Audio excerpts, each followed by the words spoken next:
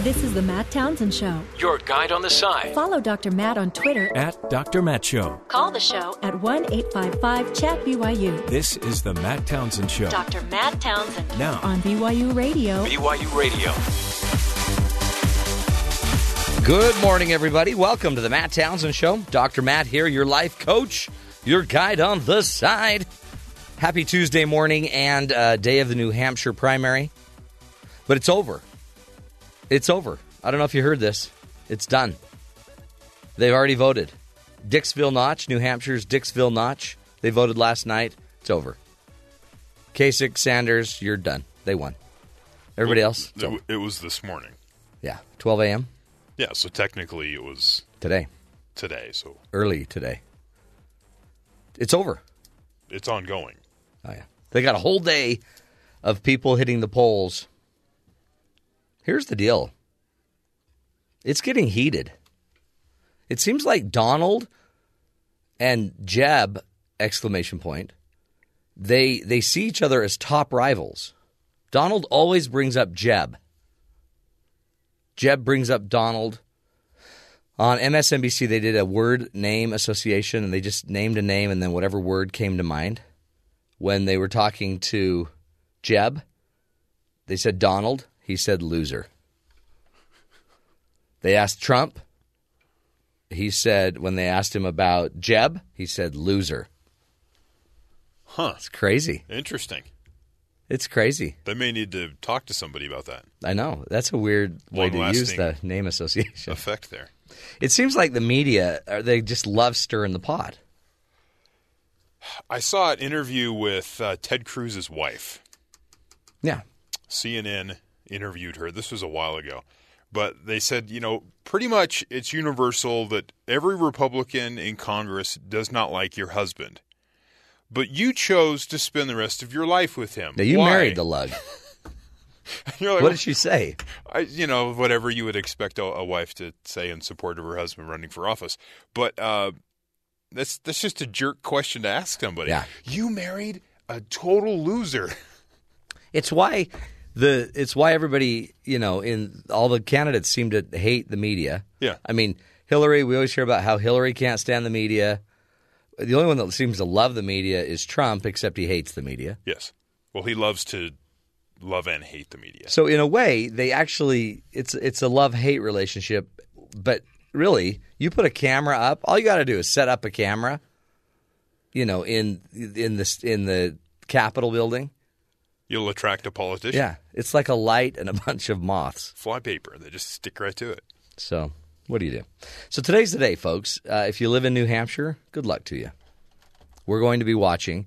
I really had a feeling that, maybe they were going to start winnowing down this group of, I don't know what we're calling them, the governors, the establishment. They call it the establishment, but nobody really likes that name because a lot of them don't feel like they're the establishment, especially when everyone's trying to throw out the establishment. Right.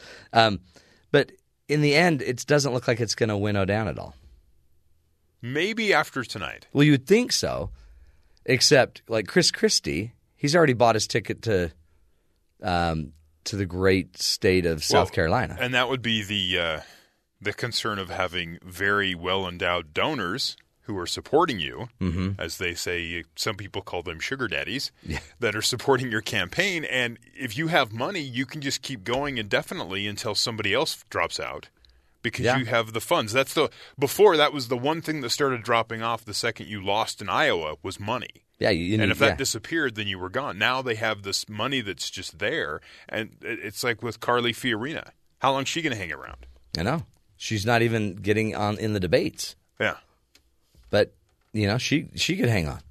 But if let's just say Kasich does well tonight, then Jeb and some of these guys should maybe jump out. But they're not going to because Jeb's got the money. He'll go to South Carolina. Yeah. If Jeb comes in fourth or whatever, he'll pick up some. And some of these guys would actually, like Jeb, would probably perform better in other states. Yeah, exactly. These early states really aren't ones that would, are ones that support him as well as others. And so if he can make it to those other states, and especially into the South, maybe he could have some more traction down there. It's never going to end. No. It's not going to end. I mean, eventually it'll end. Well, that's what you think. We hope. Wouldn't that be great if we ended up having 3 presidents? No.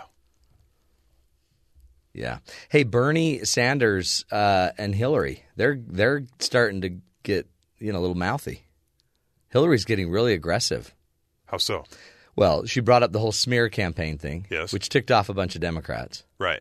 But then all of a sudden, all of the kind of some of the feminists are jumping in. Yeah, I saw a woman interviewed yesterday talking about how she's not going to vote. Who was it? Madeleine Albright yesterday. Yeah. Went out and said that women need to support women. Not necessarily what the politics is. She's a woman. You should support her regardless of her politics. This other woman's like, well, I'm a feminist and I believe my vote matters to more than just you're a female. I should vote for you. Yeah, I should vote because I'm an informed voter and this is what I think is the best. Not you're a woman. Yeah, that doesn't make sense to her. It seems to undermine the whole argument. It does. Now, I mean, but they would also argue that Hillary's not just a woman. But the last election cycle, Hillary was able to have great inroads against Obama when she ran the last time. Was it 2008? Yeah, she ran in 2008. She had great inroads against Obama with the female voter. Yeah. And so she's trying to kind of go around it in the same way and finding that it's a whole different audience that doesn't think that way anymore. We're not voting for you because we're both women. That's not going to work. We have to have a reason to vote for you. Well, if that's the rationale that Madeleine Albright wants, then they really ought to be voting for Carly Fiorina in the GOP election. Well, theoretically. Yeah. Boy. It's just a crazy time because Hillary's she doesn't have the pull with the younger women. No. But that's because Gloria Steinem says that's because the younger women are just following the younger men. Yeah, they're going where the boys are. It's so sad. And so she got a bunch of pushback they on have that. They have to diminish the younger women, like they don't have their own brains to follow Bernie Sanders. The younger women are feeling the burn. Apparently. They're feeling. Yeah. That sounds weird. It does. It's a weird comment that he wants people to repeat. Hey, today, by the way, is Extraterrestrial Culture Day. Just for those of you that are keeping score. Celebrate those things that we have no idea about. Have you been to Roswell, New Mexico? No. I've been there. I've been to the museum there. Okay. And what did you learn? What did you glean from the experience? I learned that extraterrestrials have a wonderful culture that they were trying to bring to this great planet. Weren't they trying to invade or perform some sort of... I don't know if it was invasion. I think they're just trying to assimilate. They're just trying to bring a little bit of those aliens were supposed to be little, like, gray, big-headed, big-eyeballed... Yeah, funny-looking people. You're not going to be able to assimilate well. Well, true. But, I mean, not at the beach, right? But they could put some clothes on and all right. A hat. A nice hat? And then just go to the mall. If you've been to some malls or, if you've been to a Walmart supercenter. Okay. There's all kinds of alien-looking life forms there. Is that what you were They pointing could to? assimilate. Okay. I could see that. Future, so they're here to just basically, they wanted to forge relationships, future partnerships. Anyway, today we're celebrating Extraterrestrial Culture Day. Well, great. Not bad. It's also National Pizza Day. Here's a test for you. Ben, are you ready to be tested too? Lay it on me. What of all the pizza pies ordered, what is the most popular pizza? 36% of pizzas are this type of pizza. Pepperoni. Wow. How did you know that? How did you know that? It's pizza. Everyone gets pepperoni pizza. Do they? Over 3 billion pizzas are sold in the U.S. each year. Another 1 billion are frozen pizzas. Isn't that great news? Do you guys like a good frozen pizza? No, not at all. What percentage of all U.S. restaurants, I'll give you within 5%. Okay. What percentage of U.S. restaurants are pizzerias? Ooh. 30. 30%? Yeah. 25%. The answer is 17%. Oh. 17%. How about this one? First pizzeria opened in Naples in 1738. Antica Pizzeria. I think Antica might mean old. Could be. Gennaro Lombardi, the first pizzeria in the United States, opened in 1895 in New York City. Holy cow. Americans consume on average how many pounds of pizza a year? Like per sitting or?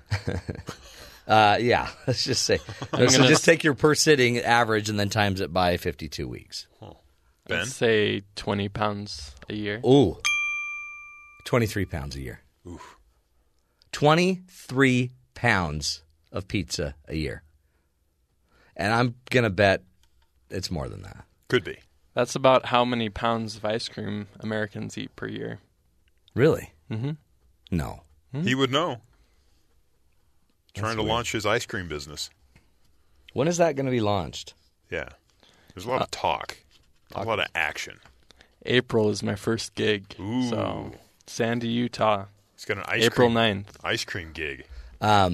If you if you want to learn more about it, someday you're going to have a, what are they called? A fundraiser thing. What are they called? GoFund. Yes. GoFundMe. GoFund, Kickstarter, We're going to go have a GoFundMe, Kickstarter, pizza party. GiveMeFreeMoney.com. When are you launching that? That's a good question. Okay. Well, I have a feeling this business isn't going to succeed at this rate. First step, get a plan. But he does have a gig in April. That's half the battle. And if you want Ben to provide ice cream for your wedding, your funeral, any celebration, give us a call, 1-855-CHAT-BYU. I'm especially good at funerals, so keep that in mind. Nothing says funeral better than Rocky Road. Hey, let's get to the headlines, Terry. What else is going on around the rest of the world? Continuing with New Hampshire, it poses a particular set of difficulties for candidates. New Hampshire doesn't make it easy. Nearly 50% of the state's registered voters are independent, which means they can choose to vote either party in the primary. Additionally, Granite State voters have a reputation for being extremely picky and staying undecided up until the very last minute. With just hours to go before polls begin to open, course, at midnight last night, many still haven't made up their minds. New Hampshire also a reputation for picking the candidate who goes on to be the actual presidential nominee. New Hampshire picks presidents. The people of Iowa pick corn. The people of New Hampshire pick presidents. Right. That was Governor John Sununu boasted in 1988. However, with the three most recent elections, winners Bill Clinton, George W. Bush, and Barack Obama finished second in the New Hampshire primaries, with the four presidents before them being New Hampshire primary winners. So that hasn't been the case as of Come on, recent New Hampshire. history. Let's get back in the game. Former President Bill Clinton out stumping for his wife. He's starting to feel that itch from when he ran. Oh, boy. The hotter this election gets, the more I wish I were just a former president and just for a few months, not the spouse of the next one. Oh, boy. Because, I have to be careful what I say. Yeah, so he's like, he wants to say things. He wants can't. to unleash the Kraken. After much speculation, billionaire Michael Bloomberg said he is considering a run for the presidency. Bloomberg made his first admission to an interview published on Monday in the Financial Times. He goes, "I find the level of discourse and discussion distressingly banal and an outrage and an insult to the voters," the former mayor of New York said. So we'll see what happens if he jumps in, if that has any That'll effect. change everything. Could be. A state board on Monday approved the circulation of a petition to recall Michigan Governor Rick Snyder in the wake of the Flint water crisis. The Board of State Canvassers, which is part of a Secretary of State's office, approved a petition to recall the governor for creating the State School Reform Redesign Office, which organizers say disregard local prerogatives. There we go. The board rejected 9 petitions in connection with his handling of lead contamination from corroded pipes that began leaching into Flint residents' home after the city switched water sources. The state and federal authorities are investigating the water crisis. So a petition will be out there for about 180 days. It needs 789,000 signatures and a 60-day period to put his name on the ballot for recall. Ooh. So we'll see what happens to the Michigan governor. Final story here. A Florida man, which always means fun, is to follow, allegedly threw an alligator through a Wendy's drive-thru window, has been taken into custody, records show. His name's Joshua James, 23, faces charges of aggravated assault with a deadly weapon, the alligator. petty theft, and unlawful possession of an alligator, which apparently is a law in Florida. He allegedly threw a 3.5-foot reptile through the drive-through window after being served a large drink. Holy cow. James told investigators he picked the alligator up on the side of the road, brought it to the fast food restaurant, and tossed it through the window. You guys want a gator? Just throw a gator in the window? These poor workers. What, they're making $10 an hour and they're getting a gator thrown at them? Yeah, apparently. So they were able to corral the lizard and put it back in the local water source, but still. I would know, by the way, because I watch all the gator shows. I know how to corral a gator. Okay. You jump on its back. You cover its eyes. I went to one of those shows in Florida where the guy sticks his hand in his head. I did that too. Yeah. Freaked me out. That was a little nuts. He even taught you, you just got to stay by his ear. If you just stay by their ear, they can't bite you. So just a little update. If you want to make sure you don't get killed by a gator, somehow get near its neck and stay by its ear. Or just don't go by it. Well, what if it's thrown at you? Duh. You got to deal with it. Yeah, but you don't have to stick your head in its... No, don't ever stick your head in its mouth. Okay. I mean, unless you're a trained professional. But just stay by its ear. That's what I learned. It can't turn its head. It can only turn its head so far. So if you stay by its ear, you're always behind its ear. They can't scratch their ear with their mouth. Famous last words by One-Leg Joe, the gator hunter. Can you believe it? Having a gator thrown at you. We're going to take a break, folks. When we come back, have you ever noticed that it's actually all year. It's not just during political season. But a lot of people use the politics of fear. You hear a lot of stories in the news. You read a lot of articles where, they're spewing a lot of statistics that should make you, feel like you're irrational because of some of your fears. We're going to be talking to a graduate student who's written a wonderful article in Psychology Today about the politics of fear.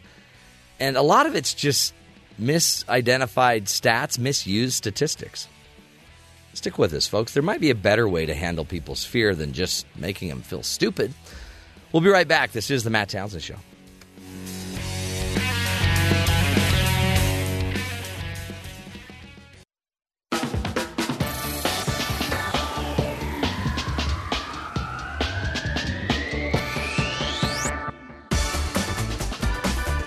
Welcome back, friends, to the Matt Townsend Show. With the recent attacks from ISIS all over the world, remember in Paris and San Bernardino, a sense of fear has seemed to overwhelm many individuals. News outlets all over the world seem to be taking a side. Either we are too afraid of ISIS or we're too complacent.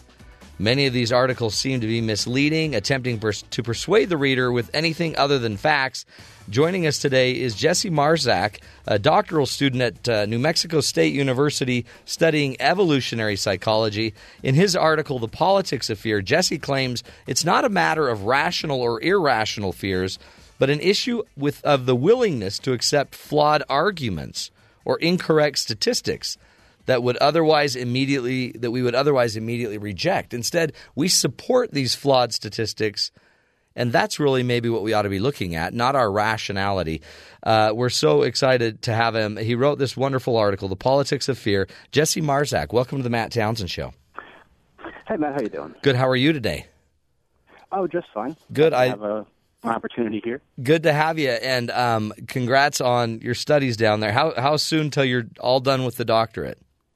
The defense should be held at the later portion of this month. Woo! So very recent. Oh, my heavens, you're almost there, man. You're almost there. Talk to us about this article, The Politics of Fear.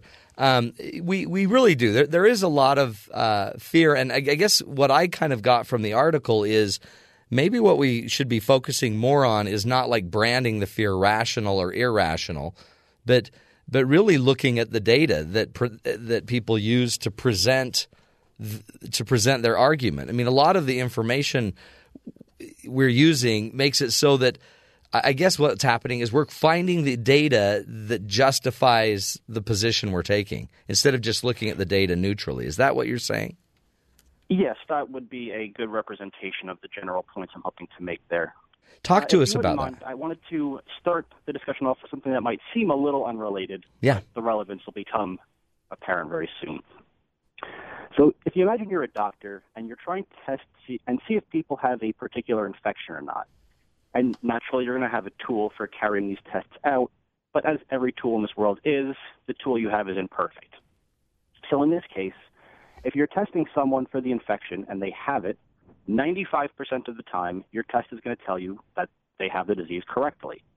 And if you're testing someone without the infection, 5% of the time, this test is going to return a positive result nonetheless. So there's a 5% false positive rate. So faced with those two numbers, you have someone in your office and they've tested positive for this infection. And so you want to know, given that they have tested positive, what are the odds they actually have the infection? Mm-hmm. Now, many people are going to snap answer that question and say 95% of the time. But in fact, from the information that I've provided you so far, you're really unable to answer the question. Yeah, you don't know. Yeah, the key piece of information that you're missing is the base rate of the infection in the population, which means what percent of the population actually has it. If just for the moment we assume that 5% of the people that we're testing actually have the infection, then a positive result in this test means there's about a 50% chance they actually have it. And this 50% number is arrived at by noting that 5% of the people who are infected, 95% of them are going to test positive. Similarly, of the 95% of people who are not infected, 5% will test positive. And the result of this, and a little bit of simple math, tells you that you have a 1-to-1 ratio in positive to false positive test results. So this is an application of what we know to call Bayes' theorem. And I don't need to get into the math behind it, even though it is fairly simple. But the basic idea behind Bayes' theorem is that you need to have information on what we call base rates, population-level information, if you want to be making these kinds of conclusions. So let me just try to make sense of it for the lay person. I mean, and in my mind, because in a lot of the articles that are citing, let's say, terrorist rates and the likelihood of you being killed by a terrorist, they might compare it, for example, to a car accident. Yeah. So maybe kind of take us there, and then all of a sudden the Bayes' theorem kind of takes over, right? Sort of. Teach us. Yeah, when it comes to applying base rates to these types of problems, people don't always do it very well. I wanted to talk about a 2000 paper by Philip Tetlock and his colleagues very briefly. And they had an experiment examining how people from different political groups were applying this base rate information when it comes to, in this case, selling insurance policies. So in this experiment, they had participants, they're told about 6 different towns that are classified according to their insurance risk. Things like fires, break-ins, and the like. 3 of the towns are high risk, 3 of the towns are low risk. Now, if you want to set your insurance rates to maximize your profits, you want to discriminate your price based on risk. If someone is not at a risk of an accident, you want to charge them less for an insurance policy than someone who is at a high risk. And when you're asking people, is it okay to price discriminate based on risk, liberals, conservatives, moderates, these people all tend to agree that, yes, you should be allowed to. But the twist on this experiment, as in most psychological research, comes when they start telling participants that some of these risks just so happen to correlate with race demographics. Specifically, that 85% of the people in the high-risk areas, in this case, happen to be black or white. And when they were black, you see the liberal groups now begin to say that using this base rate information is immoral and that it shouldn't be allowed and that everyone should be charged the same type of rate, regardless of their risk. So the insurance company that has no interest in discriminating based on risk per se, if their discrimination just so happens to be based on risk, there are some political groups that are willing to throw out the data because it also correlates with race. And they don't view it, as Tetlock and his colleagues said, as a tricky statistical issue. They view it as a moral one. Yeah. And they're saying that you should not be allowed to use certain population demographics, usually because it doesn't paint a particularly flattering picture or it isn't beneficial towards a particular social group one is trying to protect. Right. So they're not even really looking at the real data. They're looking at the emotional, impact of the data. Yeah. Yeah. Now, the people who are currently talking about our levels of fear, whether they're appropriate or not, I don't necessarily think that's a useful question, but they are trying to do something very similar from either side of the issue. Right. And there were two articles I talked about in my post, and they predominantly focused on the framing of this issue in terms of how afraid should we be of terrorism. And specifically, they're trying to make the threat posed by Muslims from terror attacks seem to be as inconsequential as humanly possible. And in order to do that, they need to ignore this important base rate data and, in some cases, just ignore inconvenient data altogether. So the first example of this was an article from the New York Times website, which was entitled Homegrown Extremists Tied to a Deadlier Toll Than Jihadists in the U.S. Since 9/11. And naturally, as the title suggests, they're trying to tell you that you don't need to worry about the death toll from jihadists because we already have a much larger threat looming in the U.S., the homegrown terrorists or extremists, as they would call them. Right. So there are some very important points to make about this data, 3 of them that I think are worth noting. The first is that the article was initially based on the conclusion that since 9/11, there had been twice as many deaths resulting from far-right extremist attacks, a total of 48 bodies in about a decade, as opposed to the jihadists, which had only killed 26. And so therefore they were saying that the right-wing extremists were twice as dangerous as Muslim extremists. Now, this article was published in late June, and by December later that year, the body count had evened out, owing to the 14 people who were killed in San Bernardino, California. So this would naturally raise the question, if the article is trying to persuade people that they're being irrational about their fear because fewer people were killed by jihadists, once those numbers evened out in that same year, were those people who were initially more fearful of Islamic terrorists actually being more, to use their word, rational or justified? Right, now they have the logic. They were being given credit for. Essentially, they're talking about rationality in hindsight. And the second point to make about this data is that, as the title also suggests, it begins immediately after 9/11. Right. Now, that's a very strange rhetorical move, because if their death toll counter is turned back just a single day, the number of bodies attributable to jihadists jumps by about 3,000, which, of course, doesn't count the people who subsequently died from illnesses resulting from responding to ground zero. Blows up the argument, yeah. Yeah, and so since this data point is pretty inconvenient for a particular social policy, specifically regarding, immigration or distrust of certain groups, some people would feel justified in pretending that doesn't exist. Now, they'll give you some rationalization for this, such as, well, 9/11 was an outlier, it was too extreme, it's going to throw the numbers off if we include it, so let's just not worry about that right now. And you could make some arguments for or against whether that's appropriate, although I doubt that that data point would be disregarded if it was a different group in question, specifically one that the writer does not typically like or wish to protect. But the premise is they're trying to create the data that they need to make their argument. Yeah, and when the data doesn't fit their argument, so much worse for the data. Mm-hmm. And is that? I guess that's what's common. You're saying in a lot of the articles, you just got to really look at the data and see what they're trying to prove or disprove. Looking at the data is certainly helpful. I would think one of the more useful first steps is to look at what they're trying to persuade you about. Mm-hmm.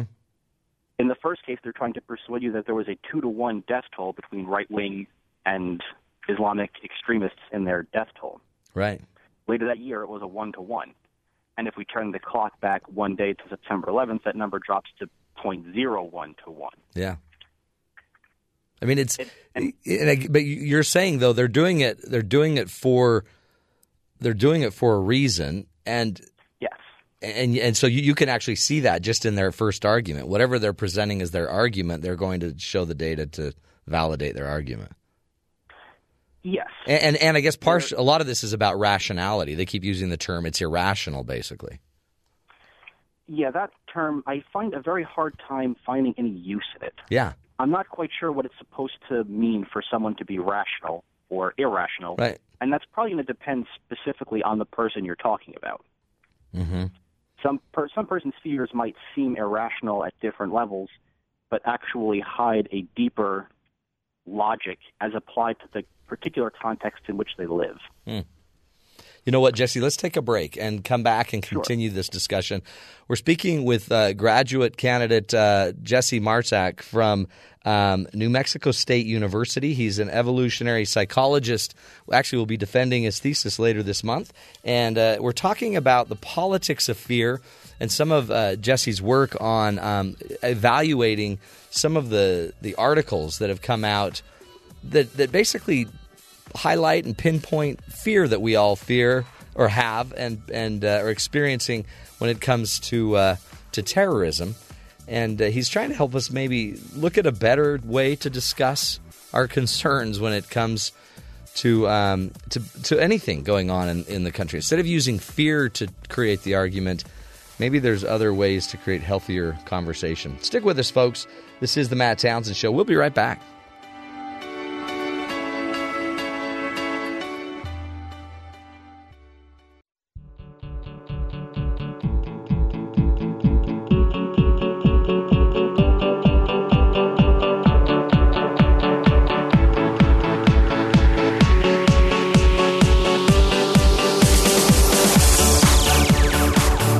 Welcome back, everybody, to the Matt Townsend Show.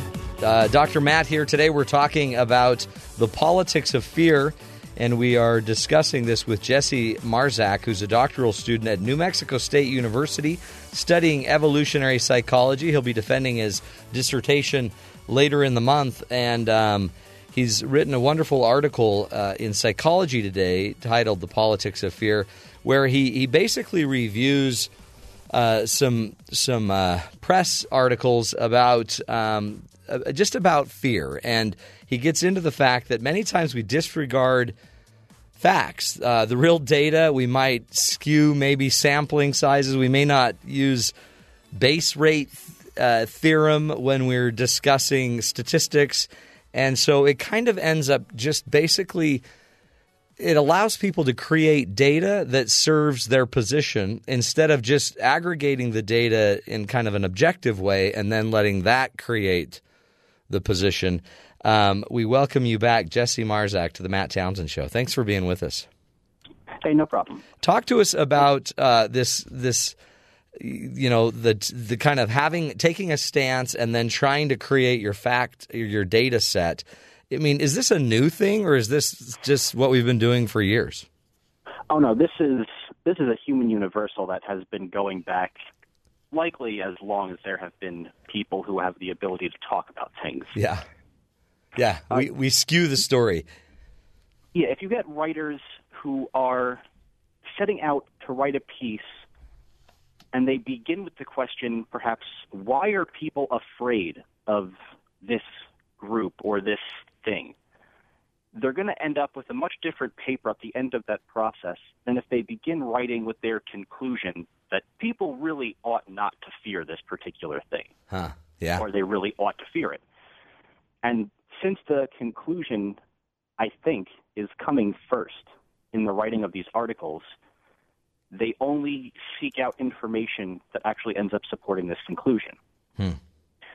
So if you want to talk about, let's say, how many people are being killed because of various types of terrorism, specifically right-wing or Islamic, as they have been, and you start with the premise that there is, let's even give them the benefit of the doubt and say there was a 2-to-1 difference. That is, for every one person killed by an Islamic jihadist extremist, there were 2 people killed by a right-wing extremist in the U.S. Mm-hmm. Well, the U.S. population, if we're just doing some rough measures of how many right-wing and Muslim individuals there are, about 42% of the U.S. population identifies as Republican. And about 1% of the U.S. population identifies as Muslim. So with these figures in mind, we want to scale the actual body count to those population numbers. If you were looking at some population that had 1,000 people, and you say they commit 10 murders, that has a much different significance than looking at a population of 100 people who commit 10 murders.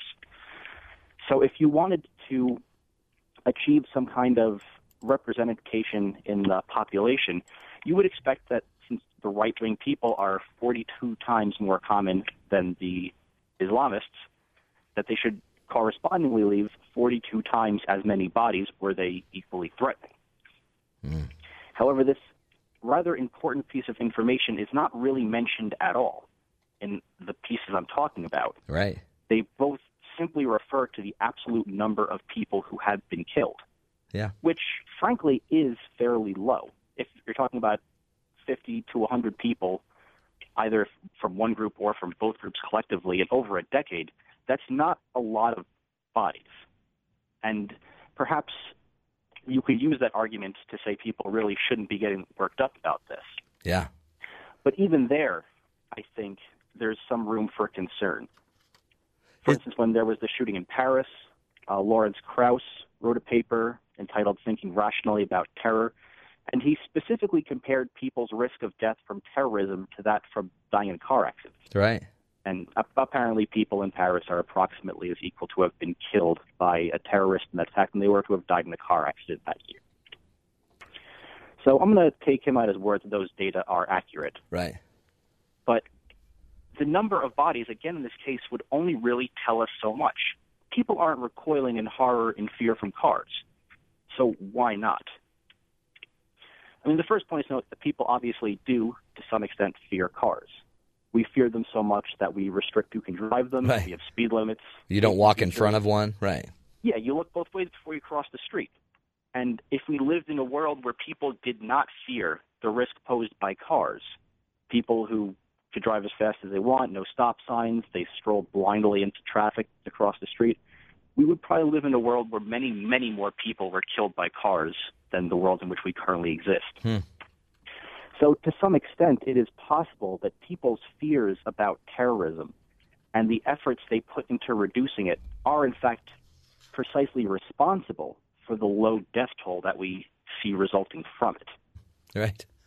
Is this, though, just because, Jesse, that we have a bunch of journalists, or let's just say pundits, or,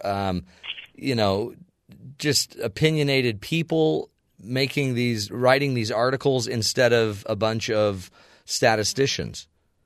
Oh, certainly not. I mean, many of the people who do write these articles are, in fact, very well educated. They're just not wanting to tell the whole story.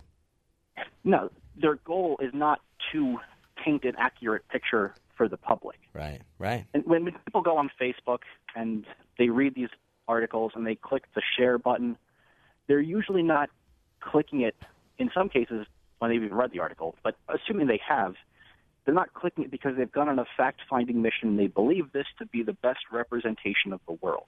They're clicking it because they read it. It sounded plausible to them, perhaps because it fits the sense of the world they already have, or it supports their particular political conclusion, or it points out their political rivals are idiots, whatever they call it. Right. And once they click that send button, they're not trying to disseminate true information as much as they're trying to send a message to their social peers as to who they're supporting in these arguments. It's kind of like an inside joke, I guess you could say. Yeah. No, and Facebook's a great example because you see more and more of those articles coming through, and then people, you're saying they just, facts aside, are irrelevant. They just resonate with the person's, with their paradigm, with their view of the world, and then they just repost it and, like it on and send it on to everyone else. Yeah, it's important to remember that these articles are intended to be persuasive in nature. And persuasion is one of those realms of human existence where occasionally being wrong, or at least representing incorrect information to others, can actually be useful. And if you're dealing with the natural world, if you're dealing with, let's say, gravity, it doesn't pay to be wrong because you can't negotiate with gravity. Right. You can't persuade it. You can actually make a jump across a cliff that you actually can't. Yeah.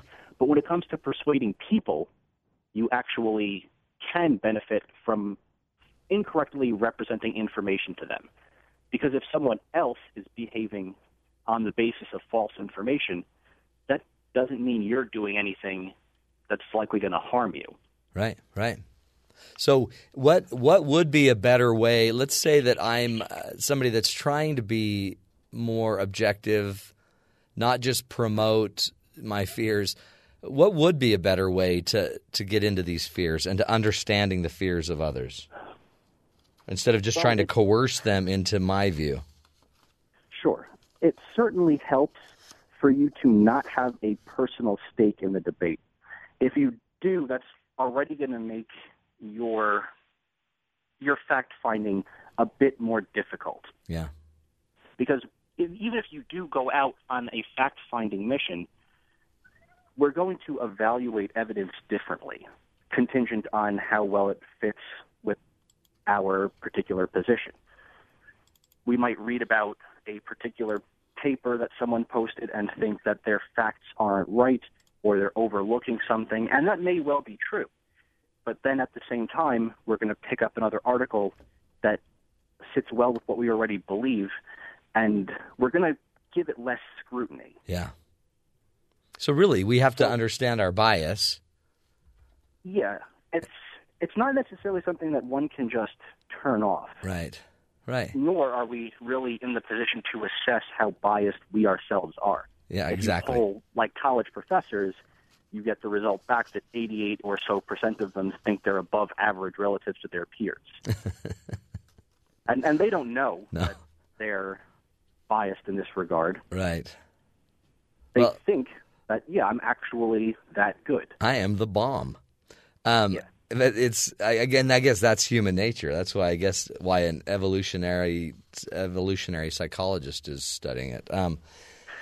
As we wrap it up, Jesse, talk to us. Just what can we do? Just as a reader of the news and a reader and a listener to the radio talk shows, is there anything else we can do to just kind of remain open? The best way I have to try and perhaps deal with this issue as best one can is to just not take dissenting opinions as reasons to break off friendships or reasons to stop listening to someone or reasons to remove them from your social media. Yeah. You want an actual diversity of thought in your social group. And this diversity of thought could perhaps help spread your interests out to wider groups of people. So you're not just interested in the arguments in the welfare of liberals or conservatives or people who like a particular band or whatever the case may be. Mm-hmm. Religion, yeah. Yeah, if you expand your social circle out into wider groups of people and you have a legitimate interest in their welfare, you're likely to take their arguments more seriously. Whereas if you start cutting people who disagree with you out of your lives, you surround yourself with the same opinion over and over again, and it's not easy to always see if that opinion has gone wrong. No, I agree. Jesse Marczyk, that's just great advice, and great advice from a PhD candidate. How apropos, quite honestly. When we think about it, folks, openness. It also increases your ability to influence others as well. And to share your opinion, the more groups that you're in, you may not like everything you're hearing, but you can hear it. Interesting, powerful stuff. Appreciate Jesse Marczyk. Wish him the best of luck at New Mexico State University as he defends his dissertation later this month. We'll take a break, folks. Come back, continue the discussion on the opposite side of the commercials. This is the Matt Townsend Show. We'll be right back.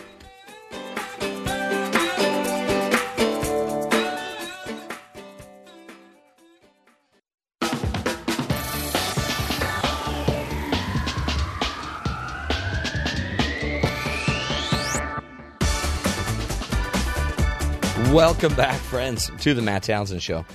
I mean, it's so true. We listen, we read, we'll turn on tonight. We'll hear all about what happened in New Hampshire.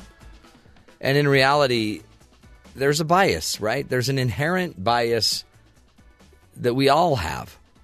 And what it then does is it actually impacts our selection process, right? So if I am biased against somebody, and I don't like Joe Blow from my office, and I think he's just out to get me, then I'm not going to select all of the data that I notice about Joe Blow, just the data that supports my hypothesis that he's a jerk, that he's out to get me. I may not notice that he gives, that he buys an extra lunch for somebody. I may not notice that. Or that he even invited me to his son's wedding. May not notice that. I only notice that he's out to get me. And the same is true when we think about our political candidates, when we think about the person running. Think about it. If you are a conservative, in the back of your mind, are you not constantly thinking about Hillary's email scandals and how they're eventually going to tear her apart? And ironically, you don't even hear many articles about her email scandals in the liberal media. So why won't the liberal journalists pick up on it? And it's only those right-wing conspiracy groups. Bias. There's just bias. There's inherent bias. Is there an inherent bias to the fact that Bernie Sanders is older and we want to know how old he is? And does age really matter? Well, it does with Bernie. But is Rubio too young? It depends. If you're pro-Rubio, you want a young guy like Rubio. Come on. It's amazing. And 1 year, a candidate's age matters, and another year, it shouldn't matter. And we just heard a huge discussion a couple weeks ago about Hillary Clinton. She's a yeller. She's a screamer. She's always screaming. You wouldn't say that if she was a man. So it's about bias. Everybody on earth has it. And what our great guest was talking to us about is that scientifically we are going to make our argument not based on fact. We're going to first take our bias, our position, and then we're going to go look for the data that supports it. And the neat thing about data is you can make it say whatever you want it to say. That's why they call it the spin room. So after the New Hampshire election, you're going to see a bunch of spinners spinning. And so Hillary got close enough to Bernie that, it wasn't a huge blowout. Or Bernie's pulling away, but of course he was going to. It's New Hampshire. He lives right by there. Anyway, watch the spinsters. And more importantly, notice you. Notice yourself. What do you believe? And how does your bias impact the data you're choosing and the candidates you're favoring? Interesting stuff, folks. Hoping to help you see the good in the world. We'll take a break. This is the Matt Townsend Show. We'll be back next hour.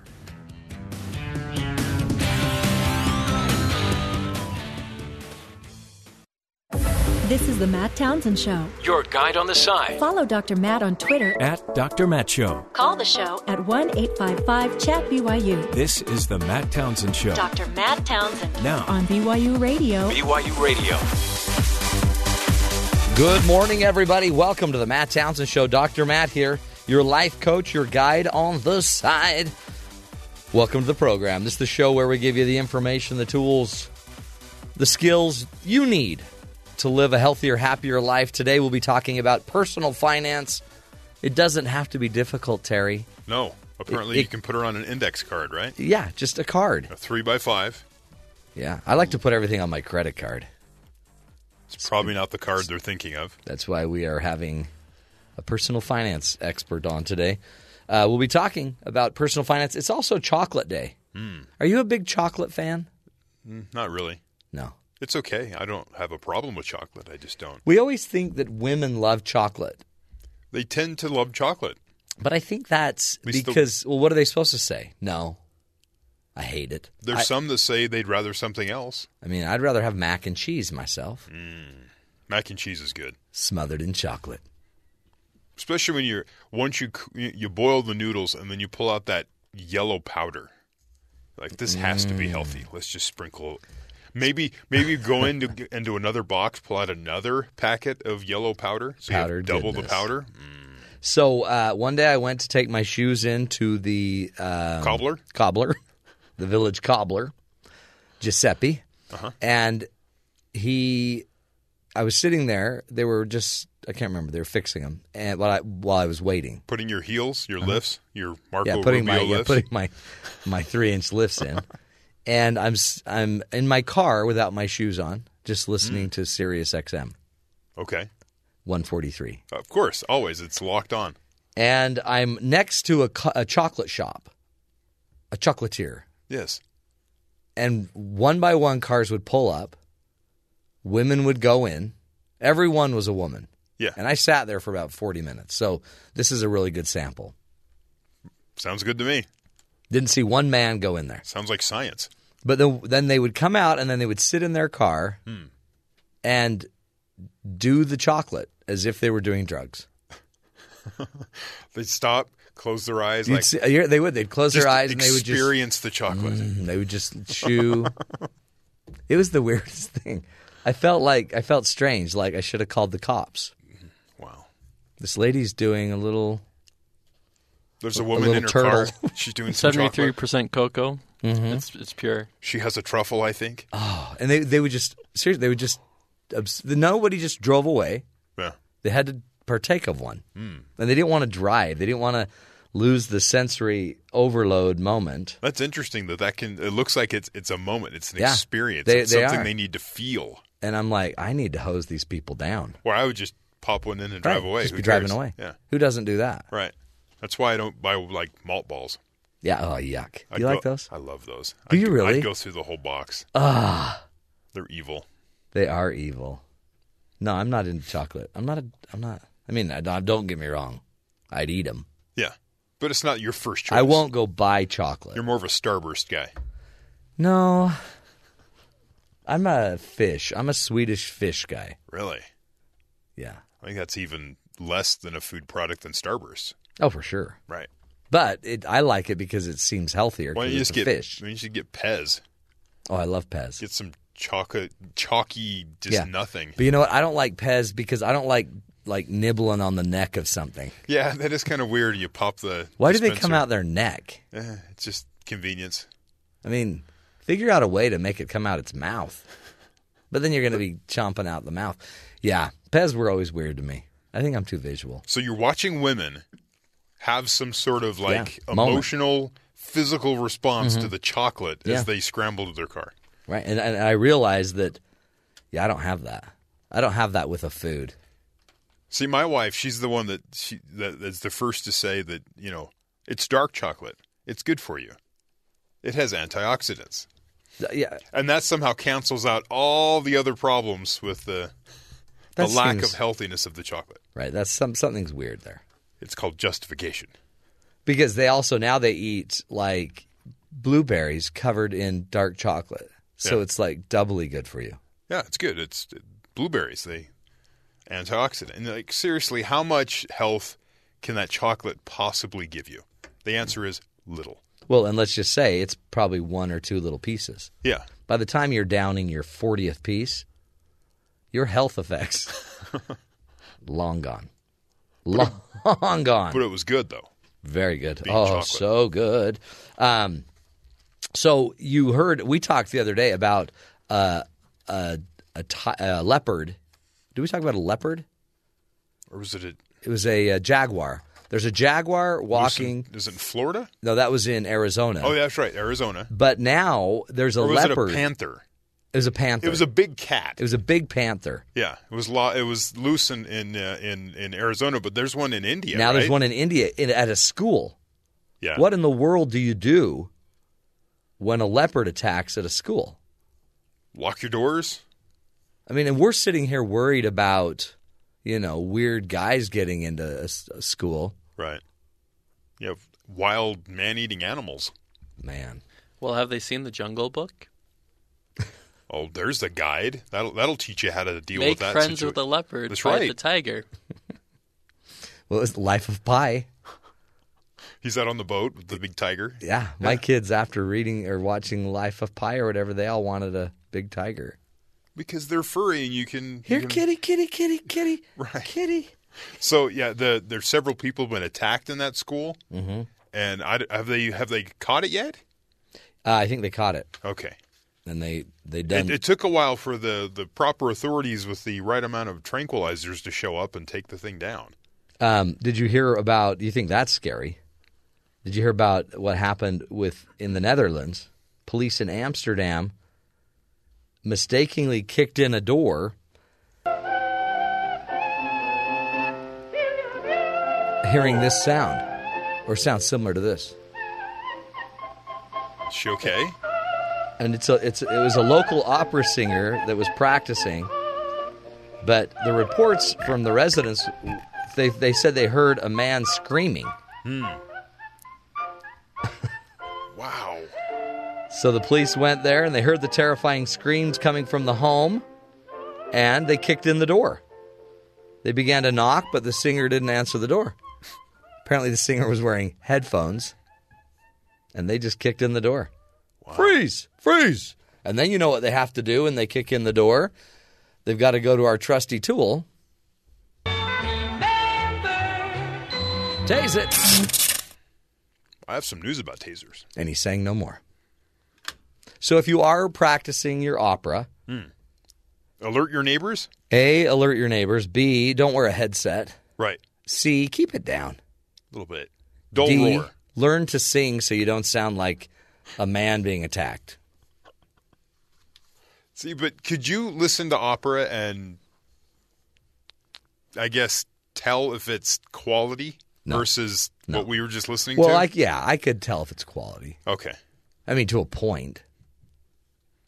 I'm not big into opera, but I know that didn't sound very good. Yeah.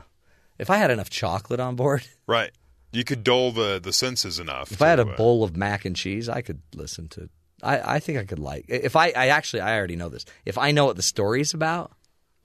Okay. And I know what she's saying or he's saying as they're singing, then I'm more moved by it. But then there's like prep before the event. Well, yeah. You have to do homework. Yeah, that's why. It's like the Super Bowl. All these people that know everything about the game, the Super Bowl becomes even more exciting. You know? I guess. I just, the Super Bowl for me is more passive learning because I'm kind of paying attention as it goes. Yeah, but you spent your whole life learning. But as, all of a sudden you try to do opera and you have to. That's what you need to do with your son is spend his whole life learning opera now so that when he's older he can enjoy it. I don't know. Well, we may sing opera, but that's what we call it. We're just screaming. Yeah, like that lady. And then that'll get you tased, and that'll get the door kicked in. And the cops show up. It's not worth it. You get your house swatted. That's all you need. And then all of a sudden you're on some live stream as the SWAT come in. Hey, anything going on in the headlines, Terry, we need to worry about? There are. The FBI released documents Monday confirming an agency investigation of presidential contender Hillary Clinton's controversial private email server. A letter from the FBI General Counsel James Baker made public the night before Tuesday's New Hampshire primary admitted the inquiry is ongoing but does not clarify whether it is tied to a criminal case or expands further than the security review. However, the letter marks the first time that the agency has formally and publicly notified the State Department of such a probe. So it's official. The FBI is investigating. It's official now. It's official. Yes. Okay. It was always just sort of said. Yeah. Now it's official. Because we've mentioned that several times that the FBI has never said anything. Now they have. Though they haven't mentioned any specific focus, scope, or potential targets of the investigation. Okay. But they are investigating. We're going step by step with this. Okay, interesting. The White House will approve or propose spending of $11 billion over the next 10 years to fight family homelessness. Nearly 26% of the country's homeless families are in New York State, and most of those in New York City. As part of President Obama's 2017 budget, which will be presented Tuesday, the president expected to ask that $8.8 billion of the proposed money go to housing vouchers, an additional $2.2 to short-term assistance. The amount proposed in the budget is intended to end family homelessness by 2020, or when the new guy comes in next year and puts in a new budget. Or gal. Excuse me, I didn't want to exclude Hillary, the new gal. Speaking of Hillary, unhappy with her campaign's performance thus far, Hillary Clinton is reportedly considering a shake-up of her staff after the New Hampshire primary, which the former Secretary of State is expected to lose. The campaign's message and digital operations are allegedly of particular concern to Clinton, Quote, there's nobody sitting in the middle of this empowered to create a message and implement it, said one source close to the situation to Politico. Scary. They are kind of rudderless, the source added. They better work this out fast because whoever the Republicans pick is going to be 29 times tougher than Bernie. Hillary Clinton reacts to this report. I have no idea what they're talking about or who they're talking to. We're going to take stock, but it's going to be the campaign that I've got. I'm very confident in the people that I have. I'm very committed to them. They're committed to doing the best we can. We're going to take stock. What works, what doesn't work. We're moving into a different phase of the campaign. So everything's fine until they fire everybody. So if somebody's fired, yes, then she's not being truthful there. Not necessarily. She says they're taking stock. They're taking stock, but we're going to have the same people, the same campaign. We're all in. I mean, we're all in. But some people may not measure up. It's a different campaign after New Hampshire, which it is. Sure. It turns into a whole different animal. Suspects who have been tased by police while being taken into custody are more likely to waive their Miranda rights and provide false confessions, according to new research. Tase it. That's because a taser's 50,000-volt shock temporarily impairs brain function, so taser-exposed participants resemble patients with mild cognitive impairment, says the study. Wow. Even innocent suspects are at greater risk of self-incriminating after being tased. That's not good. They may waive their Miranda rights and make incriminating statements to police without the benefit of counsel and then find those comments difficult to explain once their mental function has recovered later on. The study notes that American police have tased 2.3 million people in the last decade, an average of 904 tasings a day, or one every 2 minutes. Here is a recording of somebody after being tased. This might make sense with what you're talking about. True. So I don't know what he meant to say. This is true. So, well, that makes sense. You can push your product of your Matt Townsend taser, but there are side effects apparently. Tase it. So if you do use a taser, you're saying don't believe what people say after you've tased them for a few minutes. Apparently, it makes you a little goofy. Well, that's not good for the Miranda rights and no. Yeah. So you might need to do Miranda rights 2 or 3 times. I don't know if they do that, but that could be an option. And just to reiterate some information from yesterday, with an average of 111.9 million viewers, Super Bowl 50 was the 3rd most watched telecast in American television history. Wow. You watched the 3rd most watched program in the history of this country. Last year's Super Bowl had 114 million viewers. The 2014 had 112 million. And only 2 programs have drawn a larger audience. What program has drawn more? Are they seem to be sporting events. I think they're all Super Bowls. Or maybe an Olympics. Maybe. Yeah. It used to be there was an episode of the final of MASH. Oh yeah, that was huge. Do you remember those old days when they were ending a series? But that was when we had 4 channels. Yeah. Interesting. Or in your case, like 1. No, there were 3. There were 3? There were always 3? Well, there was PBS 4. Oh, 4, yeah. There was 4. And then there was 4. I'd like 6 because there was an independent channel. Yeah. Yeah. They had the better cartoons. And now there's 400 and only like 1 station with anything good on. No, there's usually 2. Yeah. Because they're sports. Interesting. Good stuff. Well, we're going to take a break, folks. When we come back, we'll be speaking with the author of the book, The Index Card. Why personal finance doesn't have to be complicated. Helaine Olen will be talking to us about how to keep your personal finances simple and how to manage your bottom line. Interesting stuff. Stick with us, folks. You're listening to The Matt Townsend Show, hoping to help you live longer with more money in your pocket. Stick with us. We'll be right back.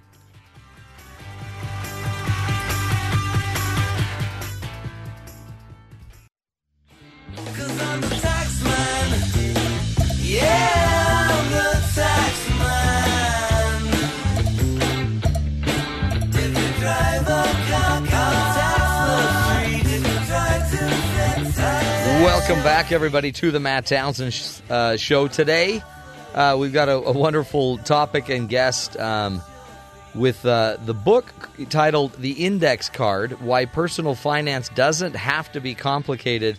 And the author is Helaine Olen. You know, tax season is coming around the bend again. And are there times that you struggle with your own personal finances? It's easy for personal finance to get lost and disorganized in the wash of business and our everyday life. So our guest today, Helaine Olen, is going to give us the solution. She wrote about it in the book called The Index Card, Why Personal Finance Doesn't Have to Be Complicated, and she joins us now from New York. Helaine, welcome to the Matt Townsend Show. Hi, good morning. What a fun idea, really, the idea of being able to get kind of everything we need to know about our finances on an index card. How did it come to be an index card? Well, this is a great story. A few years ago, I wrote a book about called Pound Foolish about the personal finance industry and how it had sold us on many things that weren't very good for us as a way around dealing with things like income inequality and income stagnation in our unstable workplace, right? Right. And I did this podcast with Harold Pollack, a professor at University of Chicago, who you might notice is my co-author on the right. card. And at some point during the, it's actually a blogcast, sorry about that. At some point during the interview, which was an hour because we had a blast and we just kept going and going, he said something along the lines of, well, truthfully, everything you need to know about personal finance can be put on an index card. And we agreed on that and laughed and moved on. But a number of people who were listening to this blogcast were actually kind of fascinated by that. And they began to write to Harold and say, you should do that. So Harold, without much thinking about it, took an index card from his daughter's knapsack. His daughter was in high school, grabbed a Sharpie, wrote down some notes from our interview, some things he had learned in life, and put it up on the Internet. And then it went viral. Oh, wow. And people started writing, both of us. Yep. And at some point we said, we really need to put all of this in a book. We can't keep answering people one by one by one. This is a little nuts. So we work, we have jobs. So we ended up writing a book and had a blast doing that too, I should say. Well, and then I'm sure your writing on the card got smaller and smaller because you had so many more ideas. And in the end, you came up with what? How many? Like nine principles? 9, and yes. And we changed it slightly from the original card. Right. But it's still the basic card and the same basic advice. Well, I mean, that to me, it should be that simple, right? I guess at the core. Right. Well, that was always my point. It's that, this stuff is very easy, and we have this huge industry that has grown up that basically sells itself by saying, we have a secret way for you to get around the economy, and we have a way that, if you just turn your money over to us, the stuff's really complicated, and we understand it, and we'll help you prevail. And in fact, not only are they often not helping you prevail, in many cases they're making your position worse. Right. And I guess they like it complicated so you can go to them. You have to go to the experts. Right, because you're too scared to deal with this. It's just too complicated. You don't know the answer, but they do. So true. Oh, it's so true. And so what are some of the principles? Maybe just teach us some of the principles that you think stand out. Well, the first, it starts very basic. You want to build your foundation, right? Right. So your foundation is to try to save between 10 and 20% of your income. And we realize you're not going to do that overnight. Nobody is going to do that overnight.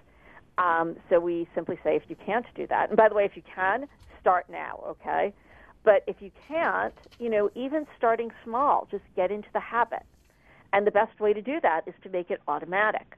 Don't rely on yourself to look at your paycheck every week and say, oh, I can put this amount in savings, that amount in savings. Simply arrange it online. It takes seconds of your time. Trust me on that one. So in your online banking, like immediately have it take, once the deposit's made in, have it take 10% out. Right, or what you feel you can afford. Yeah, right. Because the second piece is pay down your credit card bills. We're not saying you should pay down all of your debt.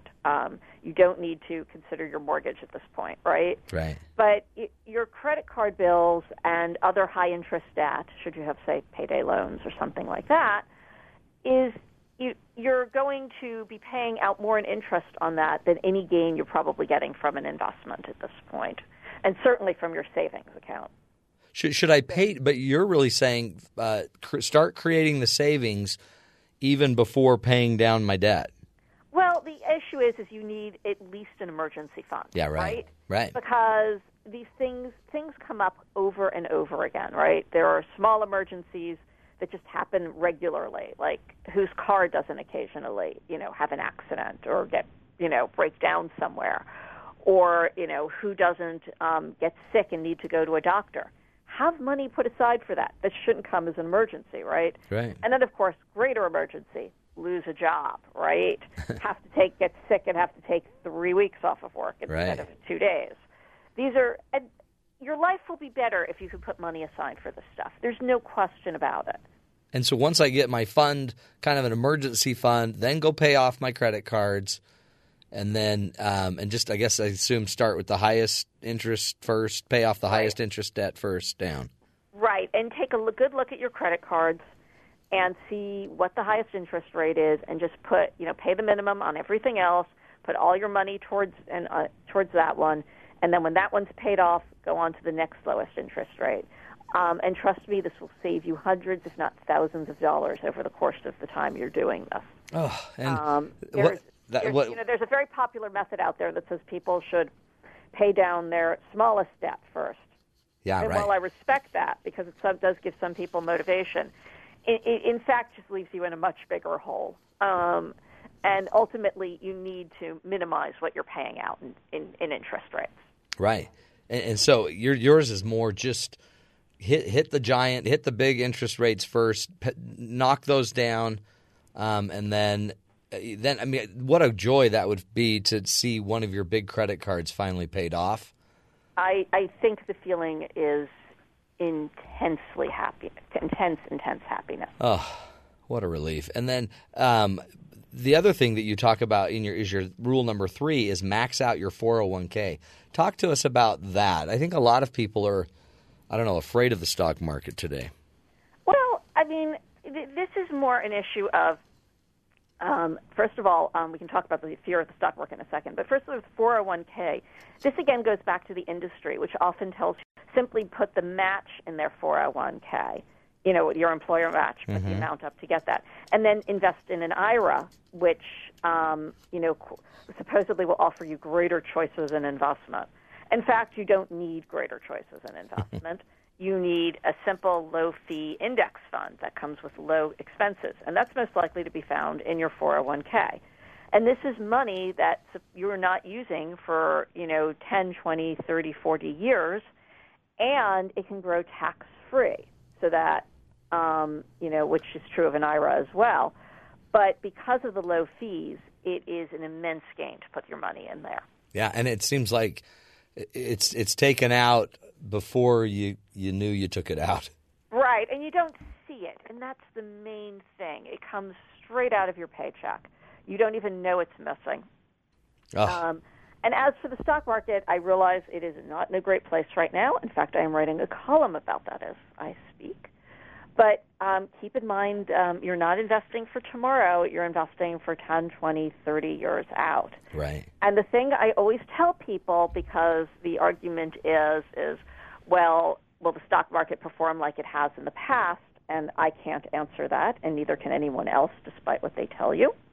What we know is the stock market has, gained about an average of 8% a year after inflation over the past several decades.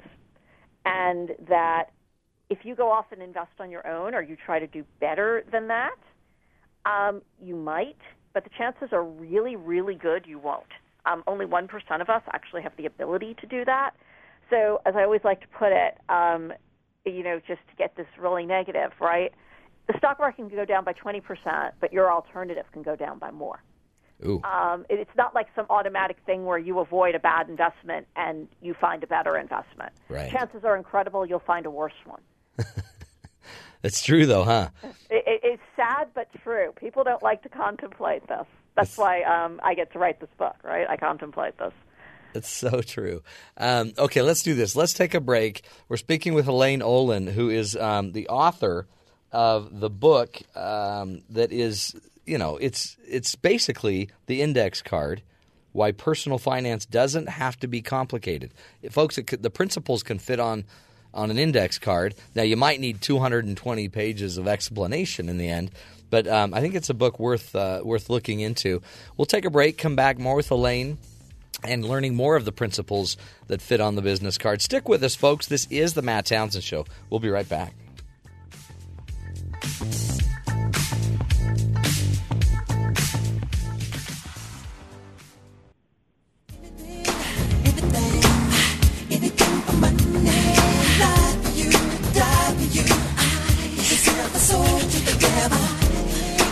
Welcome back, friends, to the Matt Townsend Show.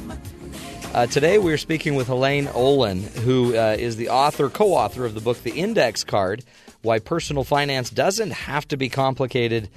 And she's walking us through some fairly basic ideas of your own personal finance, like try to save. How about that? 10% to 20% if you can. Pay down your credit card bills. She's now been talking to us about some of our stock market choices. Rule number 4, Helaine, is the principle about what stocks to buy, what stocks not to buy. Talk to us about that. Well, basically, you shouldn't be buying individual stocks at all. We talk about this. We talk about this quite extensively in the book. But very short is, again, you're not going to have the ability to outguess the market. We all have this idea in our head, we're going to pick the next Google or we're going to pick the next Facebook. Frankly, most of us pick the next AOL or the next store that goes belly up. We're not really good at this. We're simply not. And by the way, let me make this really clear. When I say we, I mean everybody. Mm-hmm. I mean us individually, your uncle or aunt who reads the Wall Street Journal every day. I mean the financial advisor at the local brokerage house. I mean the people running multi-million-dollar or billion-dollar mutual funds and investment groups. It's human. We just can't do it. Again, the surveys show this time and time again. We're just not going to pull this off. Very few mutual funds or even hedge funds ultimately beat their benchmarks. It's simply astonishing that more people don't realize this. And yet, we all try. We all try because we're sold on the idea of trying. Right. And in fact, all you need to do, really should do, is find a couple of index funds that are properly diversified, and we talk about how to do that in the book, and basically put your money in, set it on automatic, and get on with your life. You'll enjoy it a lot more. Because the index fund would then have a more balanced portfolio. Well, it would be a couple of different index funds, right? Yeah, right. One with bonds, one with the overall stock market. But then you're saying, but then get on with it. Go live. Get on with it, right? I mean, move on with your life. You're not going to pull this. You're not going to outsmart this. So there's no reason why you should be trying. There's no reason you should be spending your time obsessing about this. So if I'm maxing out my 401k, they're already investing in index funds, aren't they? Well, not necessarily. Okay. You have to go in there and select. Right. And one thing is, and that's really important, because usually what happens is if your 401k is automatic, you'll be simply put in a target date fund based on your age. That's a fund that is designed to replicate a smooth, glide mix of stocks and bonds towards retirement, right? There's two things with these. First, every target date fund has a different formula. Again, there's no magic formula to this, right? It often involves stock picking. That means it runs up your trading costs, and it eats into the investment principle. And these costs come out year in and year out, no matter how much the stock market gains. And the amount you lose to this is simply astonishing. You hear a person hears the difference between 0.7% and 0.2%, and they think, oh, who cares? Yeah, whatever. Trying, right? In fact, these differences have the ability to eat up about a third of your overall gains over the cost of your life. I mean, it's a lifetime of investing. It's really a mind-boggling number when you look at it. This is why I think we feel like we need an expert, though. Right, and you don't. Yeah, right. That's the thing. All you need to do is read the index card, right? Yeah. And you'll find this out. You don't need an expert. That's not to say, by the way, financial advice is all bad. I should point out, it's good to keep you on a steady path. It's good to, keep you investing when you're scared. But this is another key point of the index card. You need to make sure you see somebody who has a duty to act in your best interest. That's something called the fiduciary standard. Yeah, explain and that. This is hugely important. Most people think when they seek financial advice from anybody, it's like going to a doctor. They have a duty to act in your best interest. They have a financial Hippocratic oath, right? And this is simply not true. In fact, the vast majority have no such interest. And the only way you're going to know this, because they can still charge you for the advice, is if you flat out ask if they have a legal duty to act in your best interest. And in fact, many people suggest putting it in an email or getting them to sign something so that somebody can't just pull a fast one and say something like, when would I never act in your best interest? Right. Which you might notice doesn't answer the question. Yeah. And this way you also have it in writing.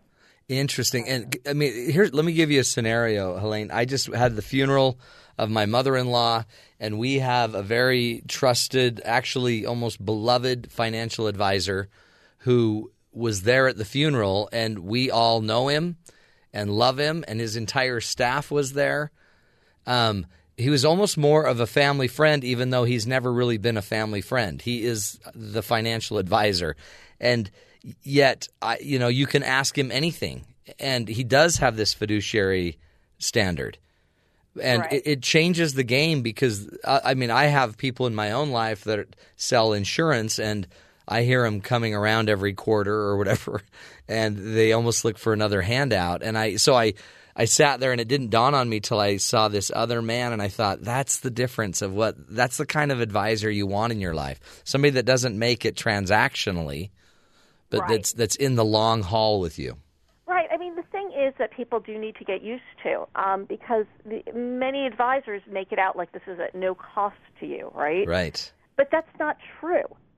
Somebody's paying the bill, and if it's not you, you've got to wonder what's going on. Now, in fact, one of two things are going on. Either the financial company marketing the product is paying the bill, which means advice is going to be weighted in their interest, right? Right. Or second, the money's coming out and you don't even know it. And that happens too. There's no free lunch out there. I mean, there's a reason this cliche became a cliche. And it's really important to keep an eye on these things. Oh, there's no free lunch. Darn it. Yeah, but again, as the human nature in us, we try to keep looking for the free lunch, the big deal, the big hit. And it sounds more like you're saying, just chip away at it. Just keep chipping. I mean, when I wrote Pound Foolish, I interviewed one of the big marketing people, and he told me, he said, everybody wants a free lunch. He said, I stayed at this big hotel, on the luxury floor, the penthouse, special, the VIP floor, and it was all CEOs, and they put out a free breakfast, and it was a mob scene. He said, everybody wants a freebie, and right. That's, by the way, so another bit of advice. You get something in the mail that says, come hear a financial presentation at your local favorite restaurant. Yeah. Skip it. Don't do it, okay? You're going to be sold there. something. You're going to be sold something, and chances are 99.9% this is something that's not in your best interest. Huh. That's great. That's great advice. You just made a lot of people mad, but that's great advice. The rule number 8 that you talk about, insurance. Make sure you're protected. What insurance do we need? What's too much? Okay. First and most important, you need health care. You need housing insurance. You need auto insurance. What's too much is with, auto and housing, you don't need a $500 deductible, right? This is not something you're using every day. A minimum, with an auto, $1,000. Yeah. With a house, it really depends on your budget and the value of your house. I mean, that can be, my number would be so high because I'm based in New York. You guys would laugh. Right. If you heard it. So, yeah. We pay what you pay for a 4-bedroom house for a closet. I know. It's so sad. But the point is that's insurance you don't use, but you need it. Things do happen, and that's really, it's important to be protected. And I know health insurance is, ridiculously expensive. I think we can all agree on that. But if somebody gets ill, you could be out a lot of money right. really, really fast. I mean, There is no way to sign up for insurance on the spot if you're in a car accident, say. There just isn't. Even with Obamacare, right? Even with Obamacare. Everybody get that in your head. Yeah, don't have that idea, right? You get hit, you're crossing the street and something happens. No, it doesn't work that way. You'll be out $20,000, $30,000, $40,000 before you even wake up. Oh yeah. What amount of life insurance should I carry? Is that based on my income? What is that based on? It's based on both income and what your responsibilities are. If you're 60 years old and your children are grown up and you're not going to be working in 5 years, you might not need much at all, right? Right. And we tell people term, not anything that's an investment scheme. Again, too many fees coming out. We go into that much more in the book. And then, so in the book too, you'll be able to help us define maybe how much is enough. Right. Okay. And, the other thing we talk about is the other insurance that people often don't like to hear about. Right. And that's the government. Yeah. And we're all reliant on that. So, our last rule is that you should support the social welfare system, the social safety net. There's this thing where most of us think, oh, I never take money from the government. What is this? Well, in fact, when surveyors go out there and ask, actually 95% of us at some point in our lives take money. Right. And it's everything from Social Security to Medicare to unemployment insurance to mortgage deductions. This is all, government scaffolding around your life. And we want people to be aware of that. Your financial life as you know it is actually not possible without that scaffolding, because there is simply no way for you to save up enough money to replace Social Security, or the vast majority of us. Right. And the same for Medicare. And it's really funny because we all have this way of thinking somehow these aren't government programs, right? It's the infamous sign from a few years ago, get the government's hands off my Medicare. Right. Like, where on earth did they think it was coming from? Well, and a lot of people are worried, Helaine, that it's not going to be around for them. This is something I talk about a lot. It's not much in the index card, but that's actually simply not true. Yeah. This is one of the greatest myths out there. Social Security, very, very short, Social Security is not going bankrupt. At current rates, it will only be able to replace 75% of income in the 2030s, but the increases that would be needed to make it whole are, for the vast majority of us, ridiculously small. We're talking less than $100 a year if it was done immediately. And the other thing that would be huge that most people do not realize is Social Security stops taking money out of your income for it at $118,500. That's called the payroll tax cap. If they simply eliminated the payroll tax cap, about 85% of the deficit would vanish tomorrow. Wow. People simply have no idea. And the reason they have no idea is because the interests that don't want that money taxed have a lot more voice in Washington and in the public discourse than in people earning $50,000, $60,000 a year. Right. And when people hear this, they are simply astonished. Did you know that? No, I'd never heard that. Well, I mean, in a way, think about, because those people that are making above $118,000 are still going to draw on their Social Security. I mean, many of them, unless laws are changed. So, and there's no reason for laws to be. That's right. Why not just allow it? Too. Yeah, allow it to just keep charging above $118,000. Right, and it would totally make sense. And it's simply astonishing to me that people do not realize this. Well, I mean, I guess that's it, because if you start all that money, that they want those taxes. That's the Wall Street effect, isn't it? That's why everyone's talking about Wall Street. Right, and it's simply astonishing. It is simply astonishing that more people do not know this. And I tend to not reflexively blame media as being a part of media. I'm a columnist at Slate, as you probably know. But in this case, I really blame the media for this. This should be, whenever there's a conversation about Social Security, this should be the first thing said. Yeah. And it never even comes up.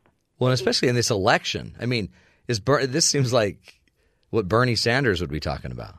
Well, he is talking about it. Does he bring it up? Bernie Sanders is talking about it. And Hillary Clinton seems to have indicated she supports it as well, though it's a little bit murkier there. Yeah.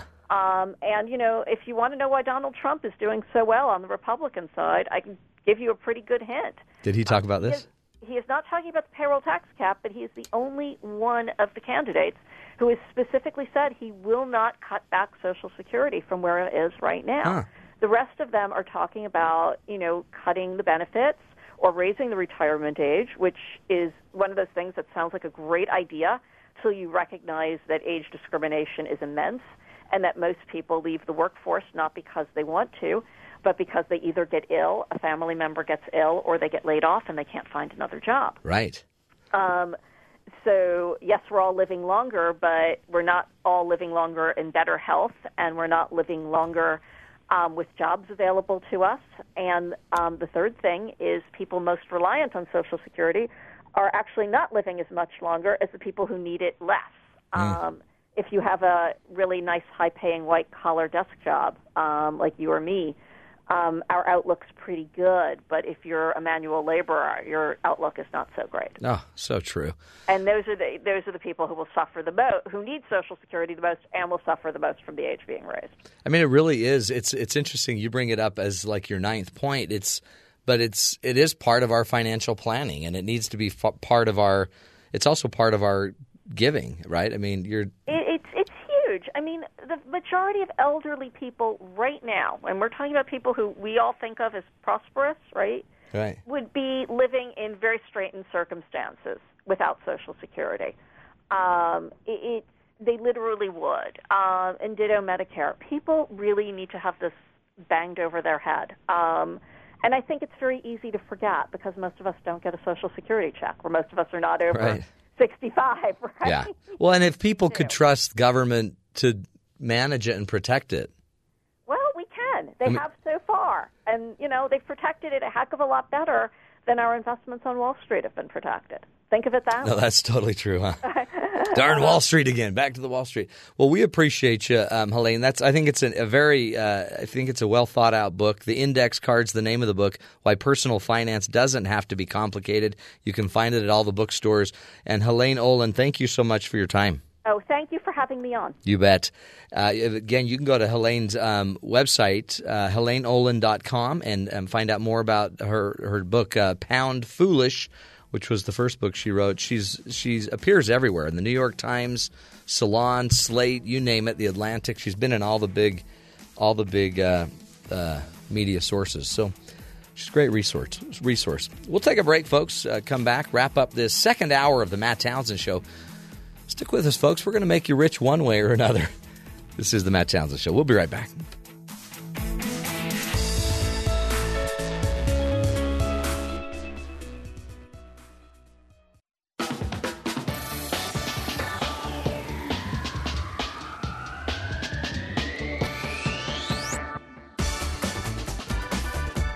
Welcome back, friends, to the Matt Townsend Show.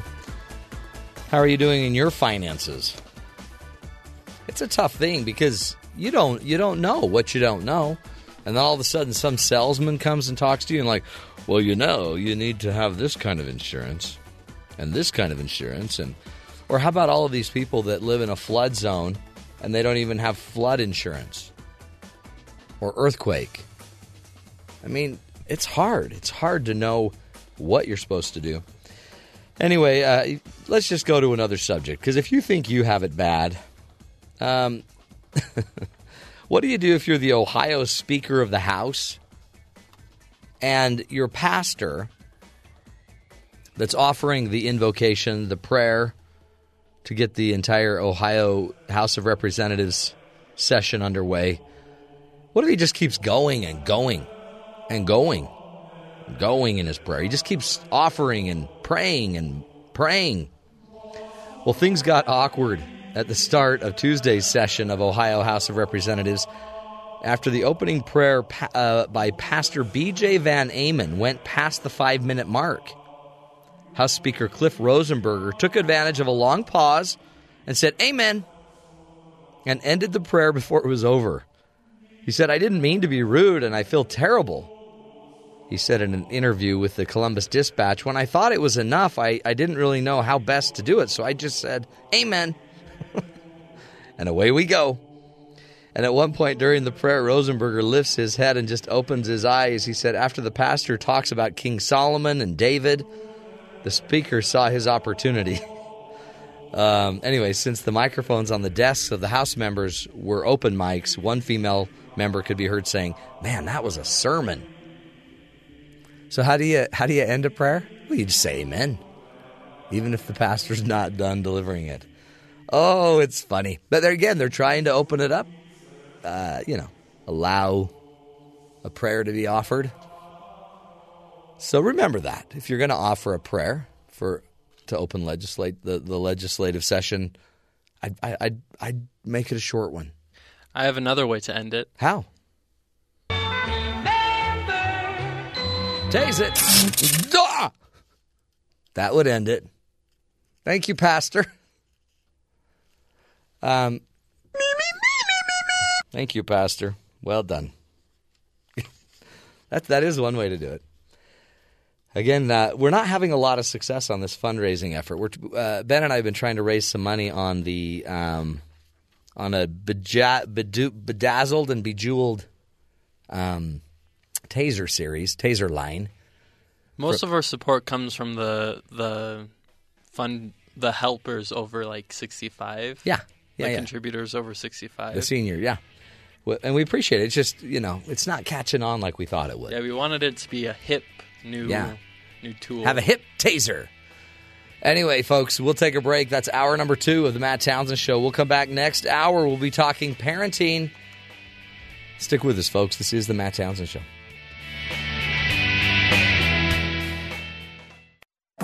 This is the Matt Townsend Show. Your guide on the side. Follow Dr. Matt on Twitter At Dr. Matt Show. Call the show at 1-855-CHAT-BYU. This is the Matt Townsend Show. Dr. Matt Townsend. Now On BYU Radio. BYU Radio. Good morning, everybody. Welcome to the Matt Townsend Show. Dr. Matt here, your life coach, your guide on the side. Welcome to the program. Hour number 3 of the show. Remember, you can go back and get on iTunes or get on your Android podcast device.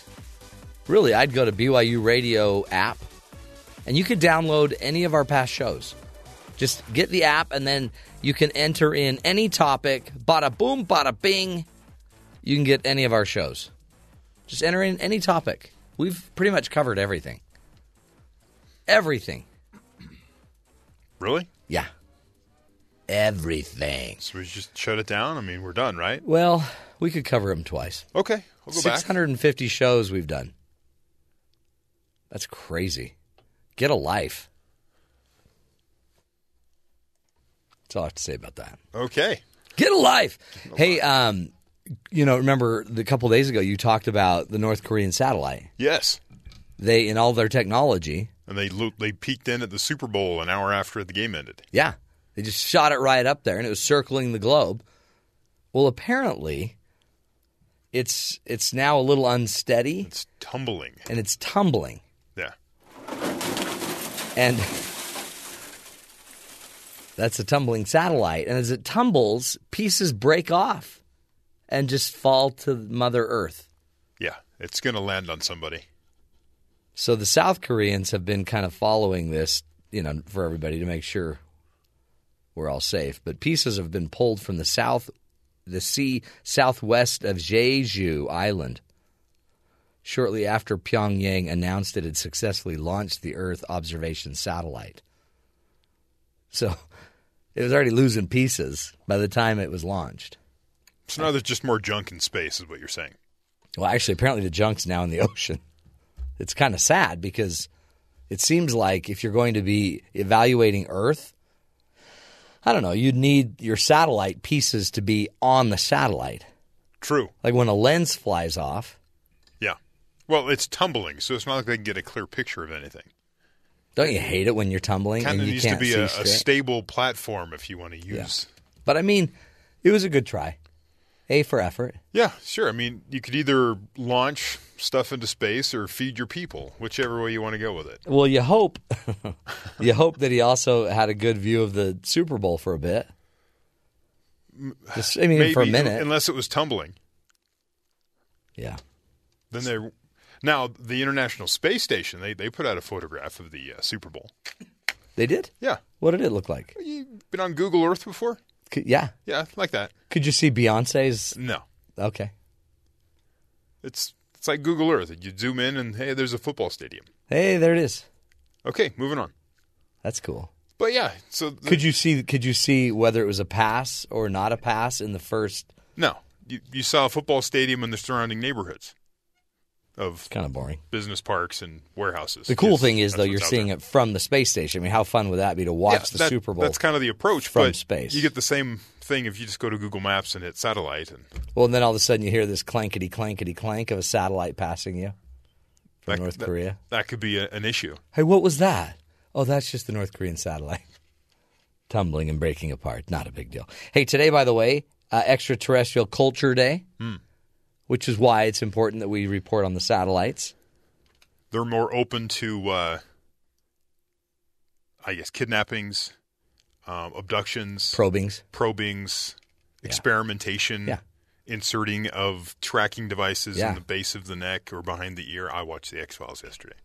Yeah. I'm rewatching the entire series. Well, you act like you know that this happens. They do it. It's true. The whole series of the X-Files is true. Well, yeah. I would bet bucks if we were betting people. I would put money on the fact that some of the candidates in New Hampshire today are extraterrestrials.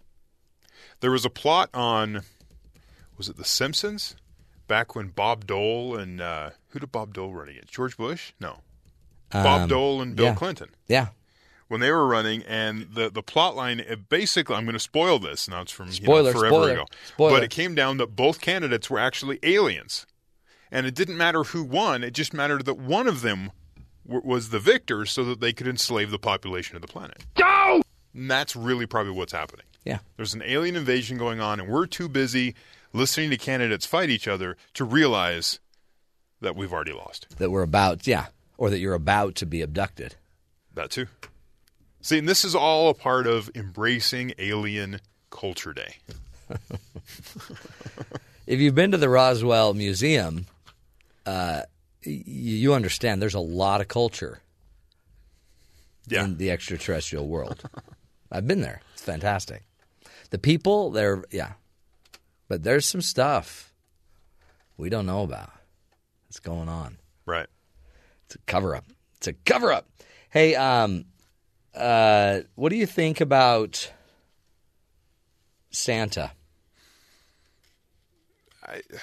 What do you think he does? Guy? What do you think he does now? Lay off on the sweets a little bit? Yeah, but it's, he's done. He's had his big day. Right. Taking that long nap. He's tired. He probably is taking a nap. But apparently Santa Claus was arrested. Bad boys, what you gonna do? What you gonna do when they come for you? Now, this wouldn't be the Santa Claus. No, this is a man legally named Santa Claus. A guy named Santa Claus. It's different. Well, legally. Yeah. Yeah, how many Santa Clauses are there? Well, there's the one in the sleigh, and then there's the real one. This guy driving around, Idaho? Is that where he lives? Yeah, legally. So apparently Santa comes down from the North Pole, hangs out in Idaho. Who wouldn't? He was spotted after driving the wrong way down a local road. First sign of trouble. By the way, guess how old Santa is? 60s? 67, yeah. And he was stopped by police in Post Falls. He said he was confused as he was not from the area. Duh. He's unfamiliar with the local streets. I'm not from here. If I were in my reindeer, this wouldn't be a problem. I usually just let them drive. But you know what? The police reported that they could smell alcohol coming from the car. No way. Yeah, way. Totally shocked. And Claus, why isn't he in a sleigh? Hello. Could have gotten away with it. Was it like a tricked out red Cadillac or something? I doubt it. Okay. I doubt it. It's probably like a Corolla. Yeah. It's always kind of disappointing when you see him out in the wild. Claus admitted that he had spent the afternoon drinking. It's like... Ho, ho, ho, ho, ho. Merry Christmas! Ho, ho, ho, ho, ho.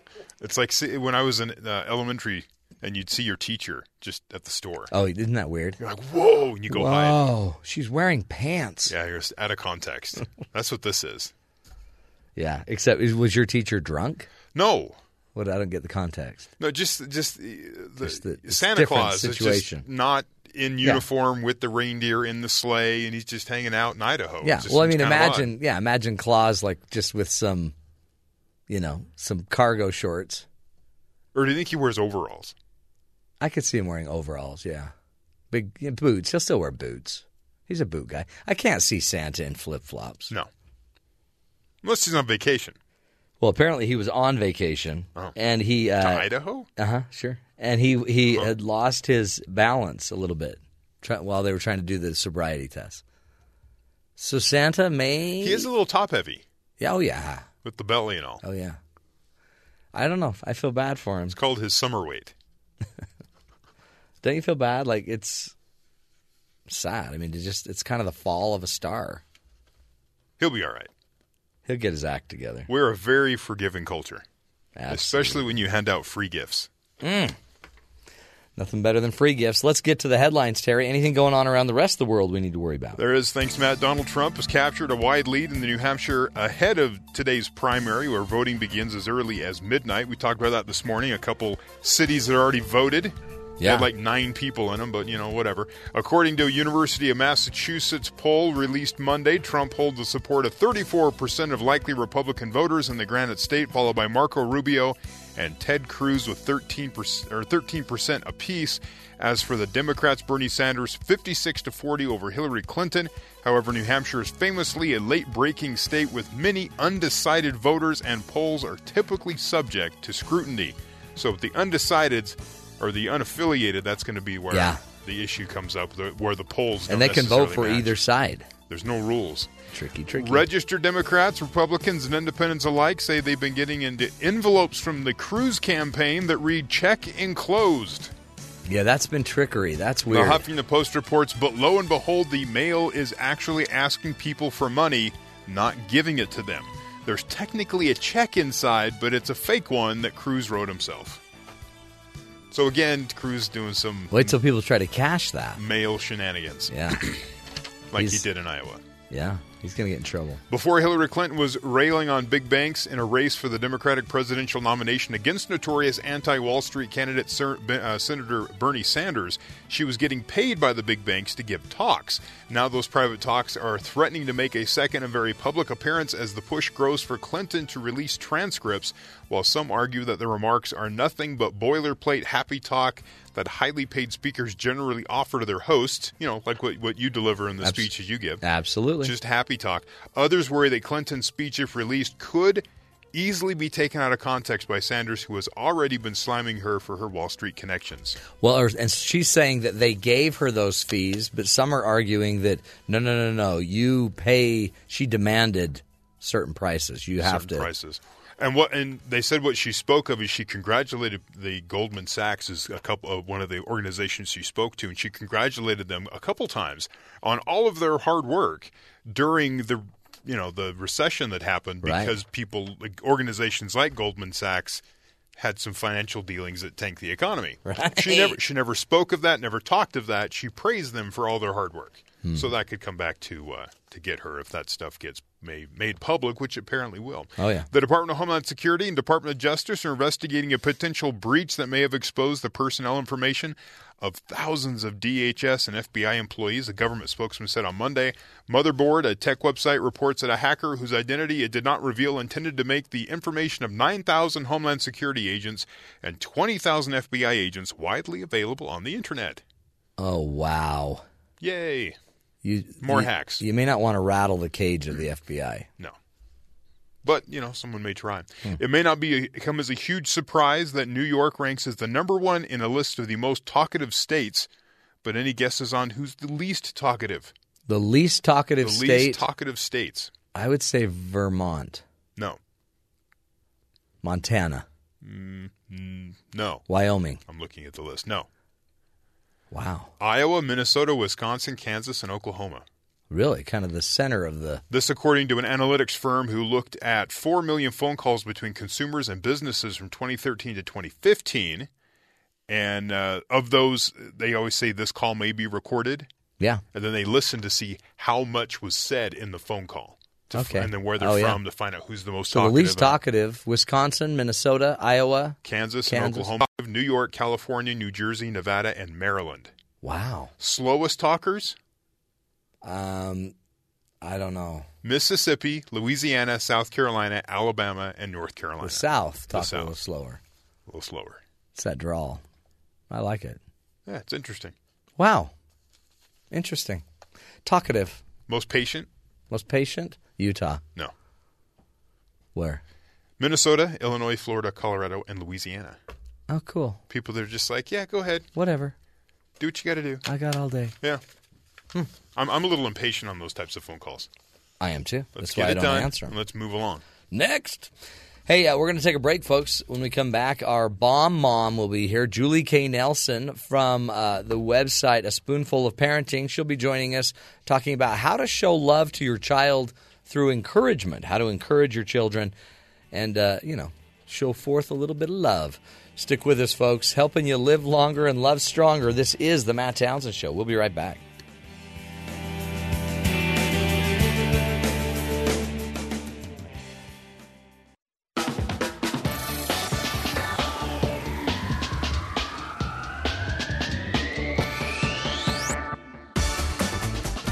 Welcome back, friends, to the Matt Townsend Show. The bomb mom is in the house. The child whisperer, we call her, Julie K. Nelson from a spoonful of parenting.com. She's here to teach us how to get, because it's Valentine's week, how to get love and into your kids, how to show them you love them. Yeah, we don't always recognize that what we do to show love may not be the best way of showing love. Right. And we enable kids, or we, just recognize things that shouldn't maybe be reinforced, the best behavior. And so we want to show the true love that really builds character and encourages kids to be the best they can be. Well, yeah, and it's interesting that we're going, because we would think that Valentine's and love would be about our spouse, except every parent this week is putting together a Valentine's Day box. Yes. Do you remember those? Yes, I do. I love those. And those little cards with the Right. suckers on them or whatever. Yeah, they're getting more and more elaborate. I'm telling you. I'm so glad my kids are out of the elementary school years because it just got too much. Well, what if you're not a creative person? Then you're just a Gosh. bad mom. Yeah, you are. You're making little airplanes out of the candy and the gum wrapper. Oh my gosh! Come on. I was like, hey, just give them one of those little cards. That's good. Don't you remember just a card with like something glued to it? Even that was a little bit too much for me sometimes. Yeah, tape it. Just tape it. You can tape it. Tape a Twix. Hey, so we're going to spell the acronym LOVE. 4 steps to love our kids. Yeah, these are 4 strategies, parents, that you might want to reconsider. That it's not about giving them things or doing things for them all the time. Sometimes building love means I'm empowering you. Yeah. And I'm building self-esteem in you. So how do we Cool. encourage? Let's start with the L. L. L stands for lasting characteristics. One thing that children really do have a hard time with is that they're in this competitive world, and there's all of this stuff going on where they're always being evaluated by other people and then by themselves. I'm not as cute, or I'm not as fast, or I'm not as smart. Oh, especially those young, like the early teens. Exactly. And so, there only can be one winner, one person that's top of the class, one first place trophy, and the blue ribbon will soon be put in a box. But the character that's built along the way is the lasting characteristic, and it can be earned by anyone, not just the winners.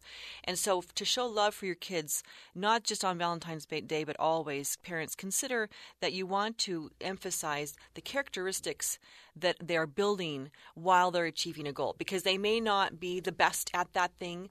But for example, one of my kids played tennis in high school, and my first daughter, she played, and she was on a doubles team for her first year. Yeah. And she was paired with an older girl, and they didn't really know much as far as tennis. They were kind of starting out, and they lost like every game. And it was discouraging because we'd go and cheer for them, and we're like, yeah, I'm lost again. Yeah, I've lost again. But we talk about what are you learning along the way, how to play with the partner, how to read each other's signals. Right. And when someone makes a good shot, you cheer for them. You stay with the team and cheer with the other people that are playing afterwards and before you. You don't just play your thing and then go home.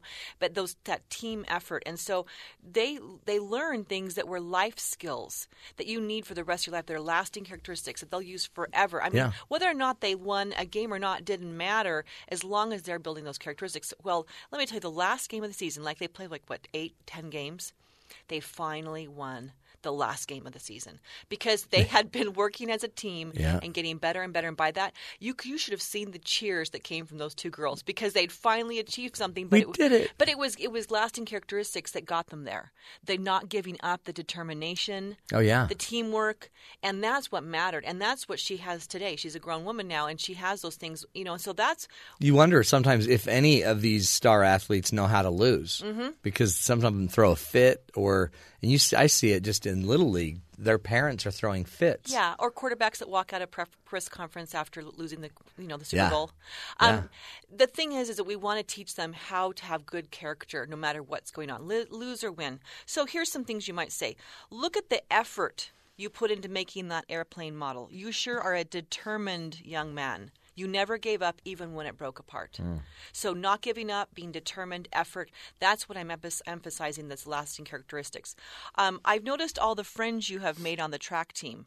Your running times have improved, but you're also so friendly and positive. You always stayed after and cheered everyone after a long run. That's cool. So emphasize character, folks, and that's how you show love. Because that'll last, and then that'll transcend any sport. You can use that in everything you do. Absolutely. These are life skills, and you're noticing your child for their worth rather than the thing they've earned. Yeah, right. Which we don't want to be an earned society, because not everyone can, be the achiever in everything. Right. And so what if you have a child who just does their very best, and then you're recognizing those, and anyone can build these characteristics. Right. So basically the what we're saying here is, under lasting characteristics, I love you enough to recognize all the worth that is in you. Yeah. That's what we're saying. So the worth versus the works. Sometimes we always want to focus on the outcome, the win, the touchdown. Yeah. But in reality, the worth are all of these other characteristics. That's huge. So that's the L. That's the L. The O is offering support if needed. Parents tend to go overboard one way or the others, I think. Yeah. Much of what children can learn for themselves is to be done by themselves. We shouldn't be rescuers unless in rare circumstances, but we don't want to do everything for them because we feel like some parents think that if I just show love, I'll just do it for them, like the project, the science fair project, or the homework, so that they don't sit there and cry at the table because I can't do it.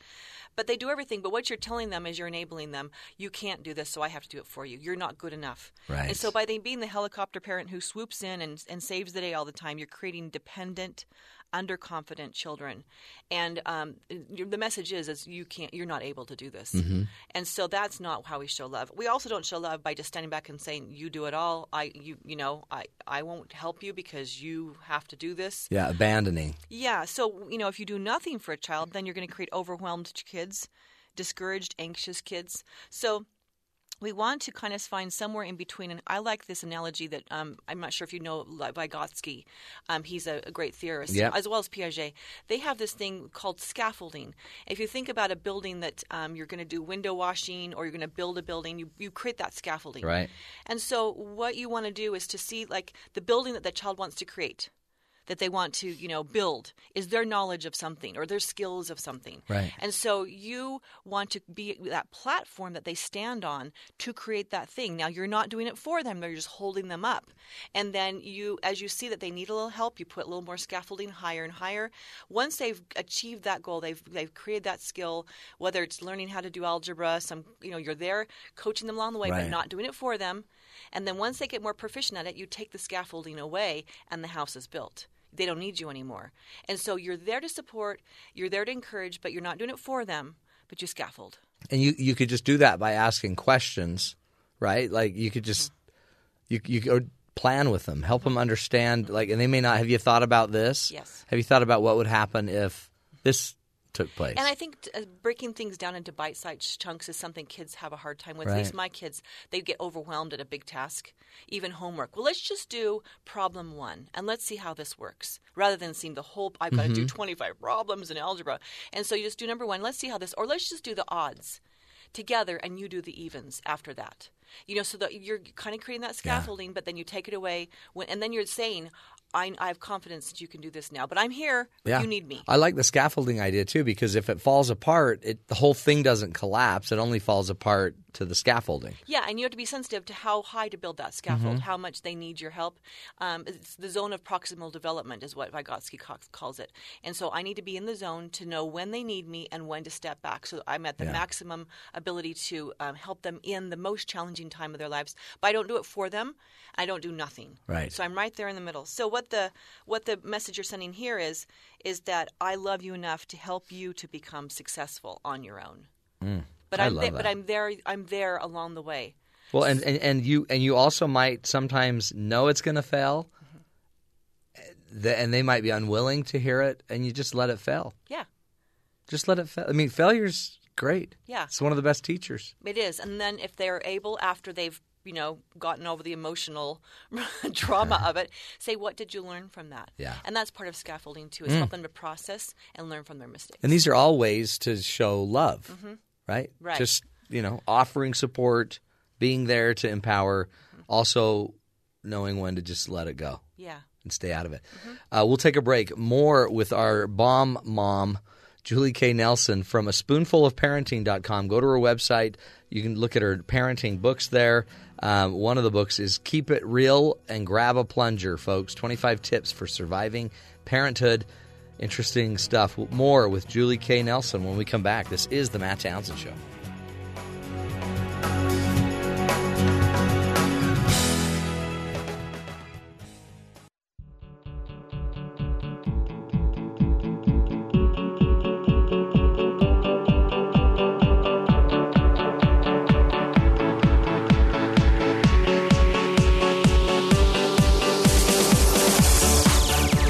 Welcome back, friends, to the Matt Townsend Show. In the studio with us is Julie Nelson. Julie is on faculty at Utah Valley University. She is an expert in families. She teaches marriage classes, communication classes, family, parenting classes.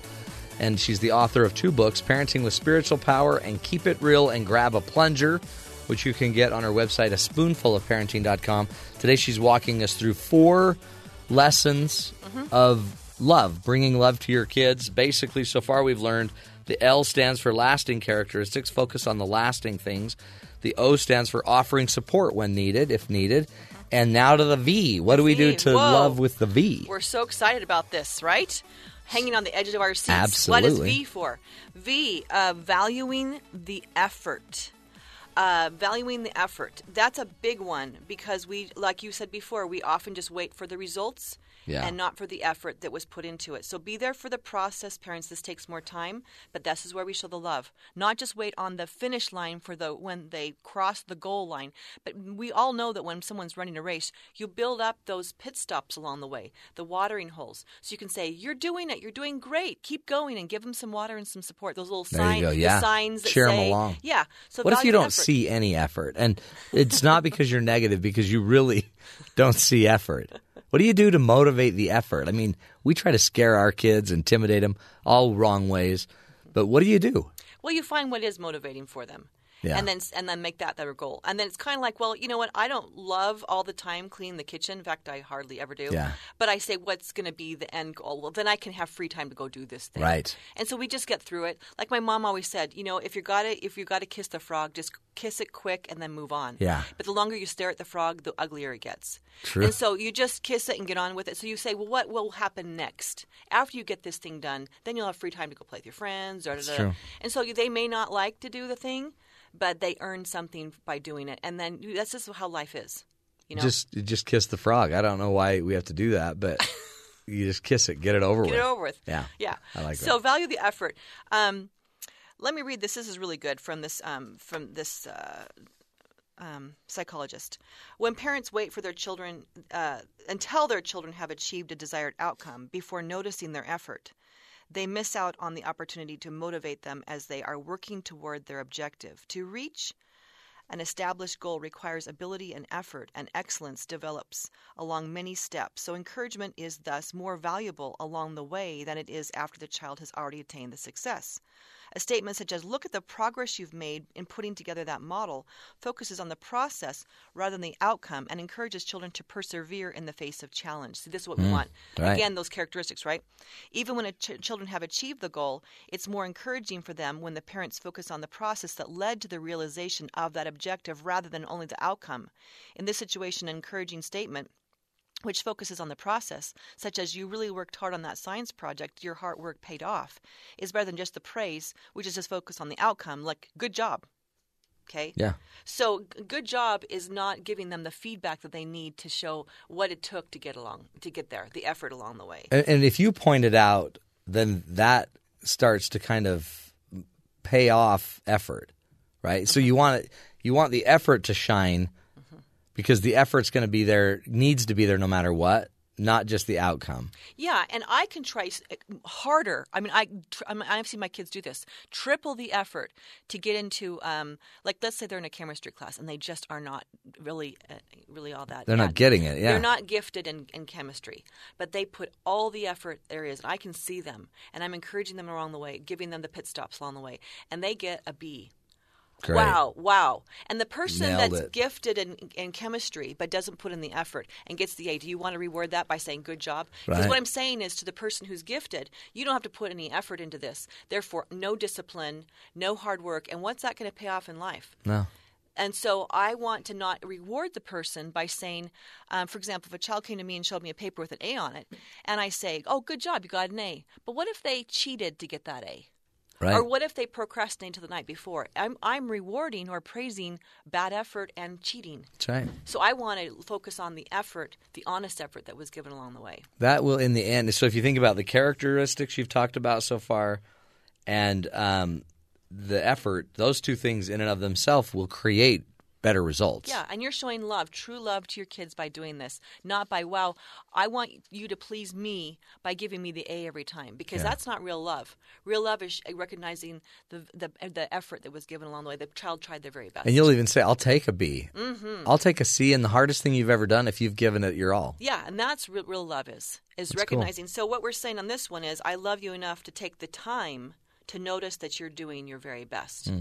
Parents who don't love their kids as well just wait for the results, wait for the report card and say, okay, I expect all A's, and then they don't know how that child get those A's. And then we're encouraging this culture of cheating or whatever it might be if the child is lazy, and they're not really putting the effort into it. And so showing that I noticed you along the way really shows the love. That's huge.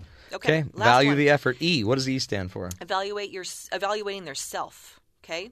So we got valuing the effort for V, and E is evaluating themselves. If we just praise a child, then we're doing a value statement or value judgment. A judgment. In other words, I would say, like for the example before, oh, you got such good grades. I'm so proud of you. Look at the A. That's focusing on my feelings. I'm saying, I believe you got good grades. I'm so proud of you. There you go. Yeah. That's me that's evaluating me. you. Yeah, that's my feelings. I'm focusing on myself. If I do evaluating themselves, then I'm encouraging them for self-reflection. And that's where I show the love to my child. How do you feel about those? Wow. Yeah. You must be so proud. And then the self-esteem just swells inside the child when I turn it back on them. Not focus on me, but focus on the child. So look at your grades. How do you feel? How do you feel about that? Tell me about what about this project you did? Tell me more about this. And this becomes then they can become aware, right? Then they're aware of what they feel. Yeah, exactly. And the effort it took them along the way. Look at this insect collection that you've done. I know. Wow, remember this beetle? Tell me about where you got this one. That was a hard one. Tell me about. Yeah. So they're reflecting themselves and evaluating their effort. So let's do a little exercise here, Matt, because you're so good at this stuff. Okay, so we're going to change it from a praise, parent focus, to a child, the self-evaluation. So you're not going to say anymore, well, not that praise is bad. I don't want to say that. We want to praise when we should, Sure. but also help them to evaluate as well. So your room looks so much better now. Good job at cleaning it. That's what most parents would say. Yeah. Just walk in the Praise. room. Oh, looks Ta-da. good. Looks good. Ta-da. Yeah. Okay, how would you turn that into self-reflection?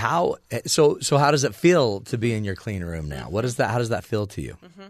Because to me, that's super cool. Because if they notice that, it's a lot better. Yeah. What if they don't care? By the way, I don't care, Dad. No, but I love that self-reflective kind of thing. Mm-hmm. How does You could even ask, what were you feeling that drove you to want to clean it up so much and make it so clean and neat? Yeah. Try to figure out what the motivator was. Because you made me, Mom. Yeah. It's the rules. Because all of a sudden, I do that all the time with people where they may have had a really good day as a couple together, and then I have them go back and think, so what drove you to work so hard on it that day? What was it that you were feeling that you noticed? And hopefully a child is self-aware enough to say, yeah, I really like having a clean room. Yeah. Now, again, you might have kids that just go, I don't care. Yeah. And so what we're saying is, well, we're learning life skills, and I know you'll be happy about this. Well, and developmentally, they'll be able to see it more tomorrow. And you know what? I know that you'll be proud to invite your friends over to this room. Yeah. I'm just kind of those things, because some kids will try to smack you back. Oh, yeah. Let's do another one. Way to go. You played that song so perfectly. That's, again, parent making a judgment statement. A little evaluation there. I would then say, how does it feel to get through a piece with so few mistakes or whatever? Yeah, you made a lot less mistakes today. Yeah. Did you see that? Yeah. Did you notice that? Did you notice how many less, how faster did you get through that song today than you did yesterday? How does it feel? How's it coming along? Yeah. That's cool. So what we're saying now on this one, on evaluating themselves, is I love you enough to give you opportunities to evaluate yourself and build a sense of pride in your accomplishments. Love it. That's real love, Matt. That's huge. No, that's huge. See, Julie, that's why you're the bomb mom. The mom bomb. The bomb mom. That's why you're the child whisperer. That's why I'm a friend of Matt Townsend. That's exactly right. And that's why everybody needs to go to the website, aspoonfulofparenting.com. Because that's where it's all happening. And you can get more information about her books, her publications. She writes in a blog, posts regularly on that, weekly at least. And if you want, you can go back to our last talk about gut flora. Yeah, I have that on there. That was huge. That was a great one. And I still can't get over it. Did you think about it afterwards? I did. I know. I still get a little gaggy. Well done. Julie K. Nelson's her name. Go check out her books, Parenting with Spiritual Power, and Keep It Real, and grab a plunger. Interesting stuff as a parent, folks. We all need the tools. Any tool we can get will help. We'll take a break, come back, and visit our good buddies down at BYU Sports Nation. Stick with us. This is the Matt Townsend Show.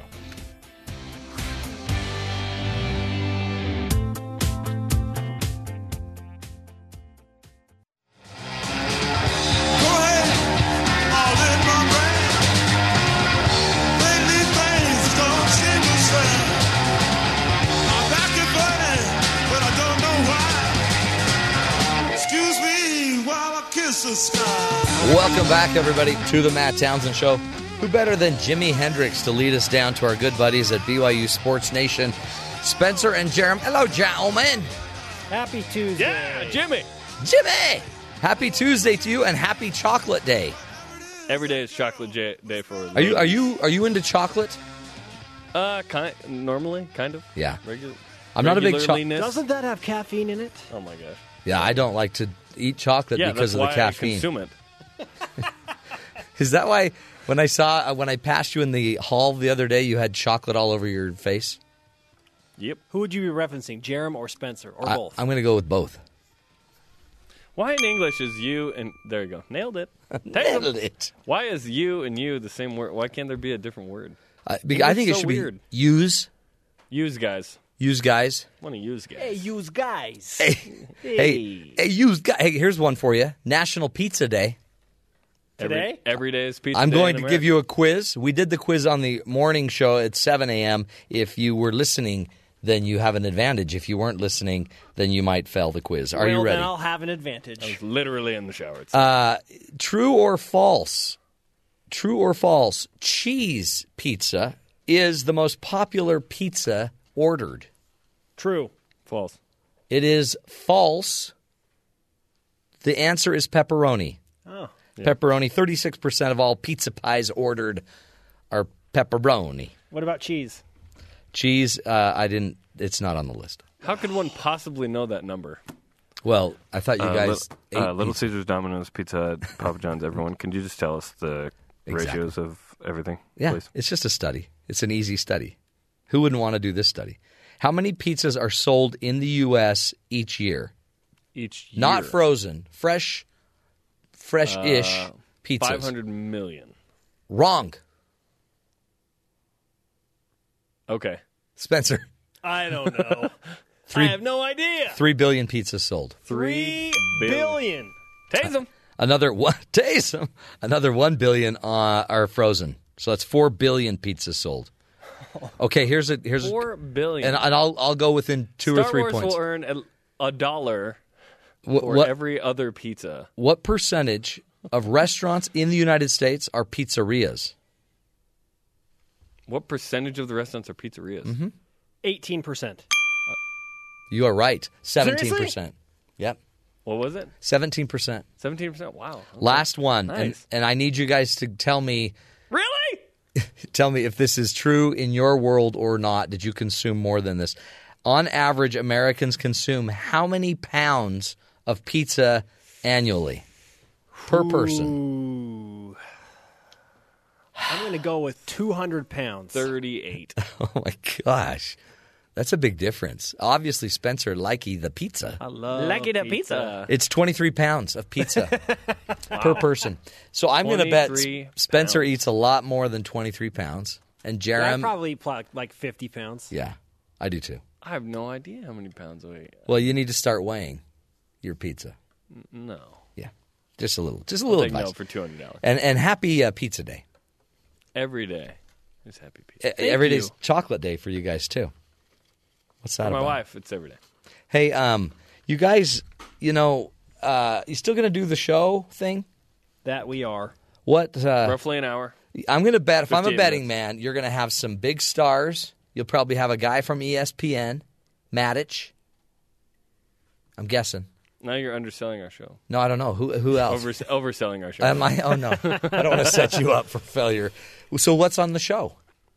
More awesomeness, of course. Amazingness. Jeff Judkins. Former NBA guy, head coach of the BYU women's basketball team, a guy that played with Larry Bird as a Boston Celtic. Juddies. Okay, his team is rolling. Jeff right Judkins, good ball coach. now. I mean, hands down, the best team on campus right now. Killing it. Most accomplished, I Yeah. should say, at this point. Most accomplished, yeah. They're rolling. They're doing great. 12 straight wins. So we're going to talk to him about what in the world is happening Cool. and why he's not satisfied. He's satisfied. Wow. Just telling you. Or is he? He's not. Also, ESPN produced a preseason football power index. Where did BYU come in that? Where did they show up? Wow. And Jimmer Fredette is currently playing right now. We'll update you throughout the show how he's doing in his NBA D-League game. Not to mention, Matt, Yeah. why BYU still has a shot to make the NCAA tournament not winning 3 games in Las Vegas. Wow. You crazy! Everybody thinks that is crazy talk. Does it involve a miracle? It does not involve No. a miracle. Okay. But there can be miracles when you believe. Absolutely. That's what I learned from Prince of Egypt. There can be Maybe the greatest song of all time because it's Whitney Houston and Mariah Carey. Mariah Carey. Right. Yeah, you could have stopped at Whitney Houston. Yeah, quite possibly the greatest song of all time. Oh, yeah. Don't you miss Besides Whitney? Lady Gaga's national anthem. Do you think kidding. Lady Gaga's I thought it was national pretty good. anthem I thought beats it was- Whitney Houston's? No. No way. Okay, I was yeah. just kidding. Good. Okay. Okay, but for real, It was did joke. Did you see the funny vine of Lady Gaga yesterday? No. Because obviously the Star Spangled Banner starts with "Oh, say," Right. okay, but one of her other songs starts. I think it's "Oh, whoa." Okay, someone had like transposed like that into her Star Spangled Banner start, and it went viral. That's cool. And that's on Vine? Oh, I love that. Yes. Oh, that's good. See, you guys, you make our show more hip. It's Bad Romance. The name of the Oh, song Bad is Romance, Bad yeah. Romance. The Yeah. way the Bad Romance starts with Romance. "Whoa," like someone combined those two with Yeah. and her national anthem. Really funny. That's awesome. in a bad romance. So, what do you guys think of her song? I think she did a great job. She's an incredibly talented vocalist. And Yeah. the people that think that she's not just aren't listening. She was trained classically. if I'm Yeah, not she's mistaken. incredible. I like to yell, You could hear "Open your some of that. ear holes." That's what I like to yell when people say that. Here's a question: Yeah. She looked like the Arizona Cardinal logo. She totally. Who is more like this day and age's Madonna, Britney Spears or Lady Gaga? Wow. Oh, I think it has to be Lady Gaga. Doesn't it? I don't know. Yeah. Ugh. Yeah. Debate that tomorrow on the Miley Matt Townsend Cyrus. Show. Yeah, in fact, we're going to put that. Yeah, throw and, Miley Cyrus Oh, and into Miley the mix as Cyrus, well. wrecking ball. Debate that. Selena Gomez. No. She came in like a wrecking ball, boys. Oh, boy. Okay, you're going to have a great At this show. point, the plug gets pulled. You're going to have a great show. Top of the hour. I know you guys got to go get waxed and We're ready to go. waxed and ready. Bites. Okay, go knock them dead, and we're gonna maybe leave you with a little bit of a wrecking ball. I came in like a Yeah. Thanks, guys. Great job. Have a killer show. Bye-bye. Knock them dead. Oh man, that's true. I'm gonna go with Lady Gaga for the most likely to be Madonna. Oh, my answer was right. What's great about being on this side of the mic is that I have all the buttons. So if I want, all of my answers can be right. Like, is Ben very good at making ice cream? Oh, come on! Never mind. Hey, a really interesting story we got to get to you, because if you're out there looking for a job, have no fear. If you know anything about Legos, Lego is searching for experienced builders to build models for their new Legoland facility in Florida. Excellent. So all of those many years as a child of putting Legos together, they may set you up for a full-time job here, folks. The facility known as Merlin Magic Making Hub has 50 builders on staff and is seeking about 20 more to assist in building models for the various Legoland theme parks. That's a cool job. It's a brand new production facility to make Lego models for Merlin attractions all around the world. The model shop supervisor Ryan Wood talked to Fox 13 in Tampa Bay, Florida. He said the official job description outlines a few requirements. It requires previous experience in Lego model building, that's architectural and sculptural, basic computer knowledge, and good knowledge of Lego parts, meaning you've got to know a Lego part. Good communication skills, the ability to give and receive constructive criticism, ability to work in a team, and have a positive attitude. Strong focus, concentration, good craftsmanship, patience, and a sense of humor are a must. Artistic education and background or experience helpful, but not required. Also, you must bring your own slippers so as not to hurt your foot while stepping on a Lego piece. So if you're interested, look it up. Legoland in Orlando, Florida. You may have a new job. If you don't want that job, by the way, you can go to a business park in Northwest Houston where laid-off energy worker named Sean Baker has launched a strange business encouraging people to take out their frustrations on household furniture. The name of the company is Tantrums, LLC. And it invites frustrated people to demolish rooms full of stuff with sledgehammers and other implements of destruction. You can rent a room for either 10 or 15 minutes and destroy the contents of the room.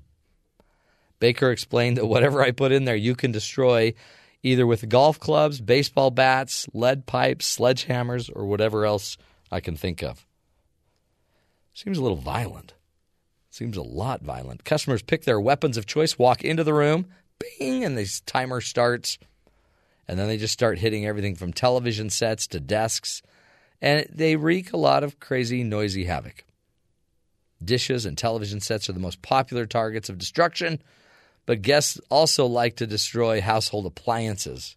It's only $35 for 10 minutes or $50 for 15 minutes. We could probably do something similar for our taser. It's a great idea. Like, you can tase somebody. Like a taser park. Exactly. That is not a bad idea. Taser park. Tase it. It does a family good. Bring your family together at Taserama. Mommy, I don't want to go to Taserama again. Taserama scares me. Hey, we always like to end with a hero story. Our hero today is Byron Garzon. And listen to the story. Raquel Gomez was born with Alport syndrome, a genetic disorder that can cause kidney disease. Starting in 2014, Raquel began requiring dialysis, connecting herself to a machine every day and every night for about 10 hours. The couple could no longer travel, which was one of their favorite pastimes, but being on a machine every night from 9 p.m. put a damper on their social life. But their uncertain future didn't bother Baron Garçon. He proposed to his girlfriend on Christmas Day, but knew that the only way to a normal life was a new kidney. Raquel's mother and sister both tried to donate, but they had both had the wrong blood type. Suddenly a miracle. By sheer luck, Byron became the perfect kidney candidate when he learned his O blood type made him a universal donor. The nurses called them a match made in heaven. The couple underwent surgery, lying side by side in their beds in pre-op and then recovering in adjoining rooms. Raquel says she tells Byron every day that he's her hero. As well as planning a wedding, they talk about future vacations to Cuba. And after giving her the gift of health, Byron will be forgiven if he forgets Christmas next year. Anyway, Byron, you're the hero of the day, my friend. Giving your kidney to your girlfriend. That beats a wedding ring any day. Anyway, that's the show, folks. We'll be back again tomorrow. More ideas, more tools to help you live longer and love stronger. Check us out on our podcasts on iTunes. This is the Matt Townsend Show. We'll talk again tomorrow.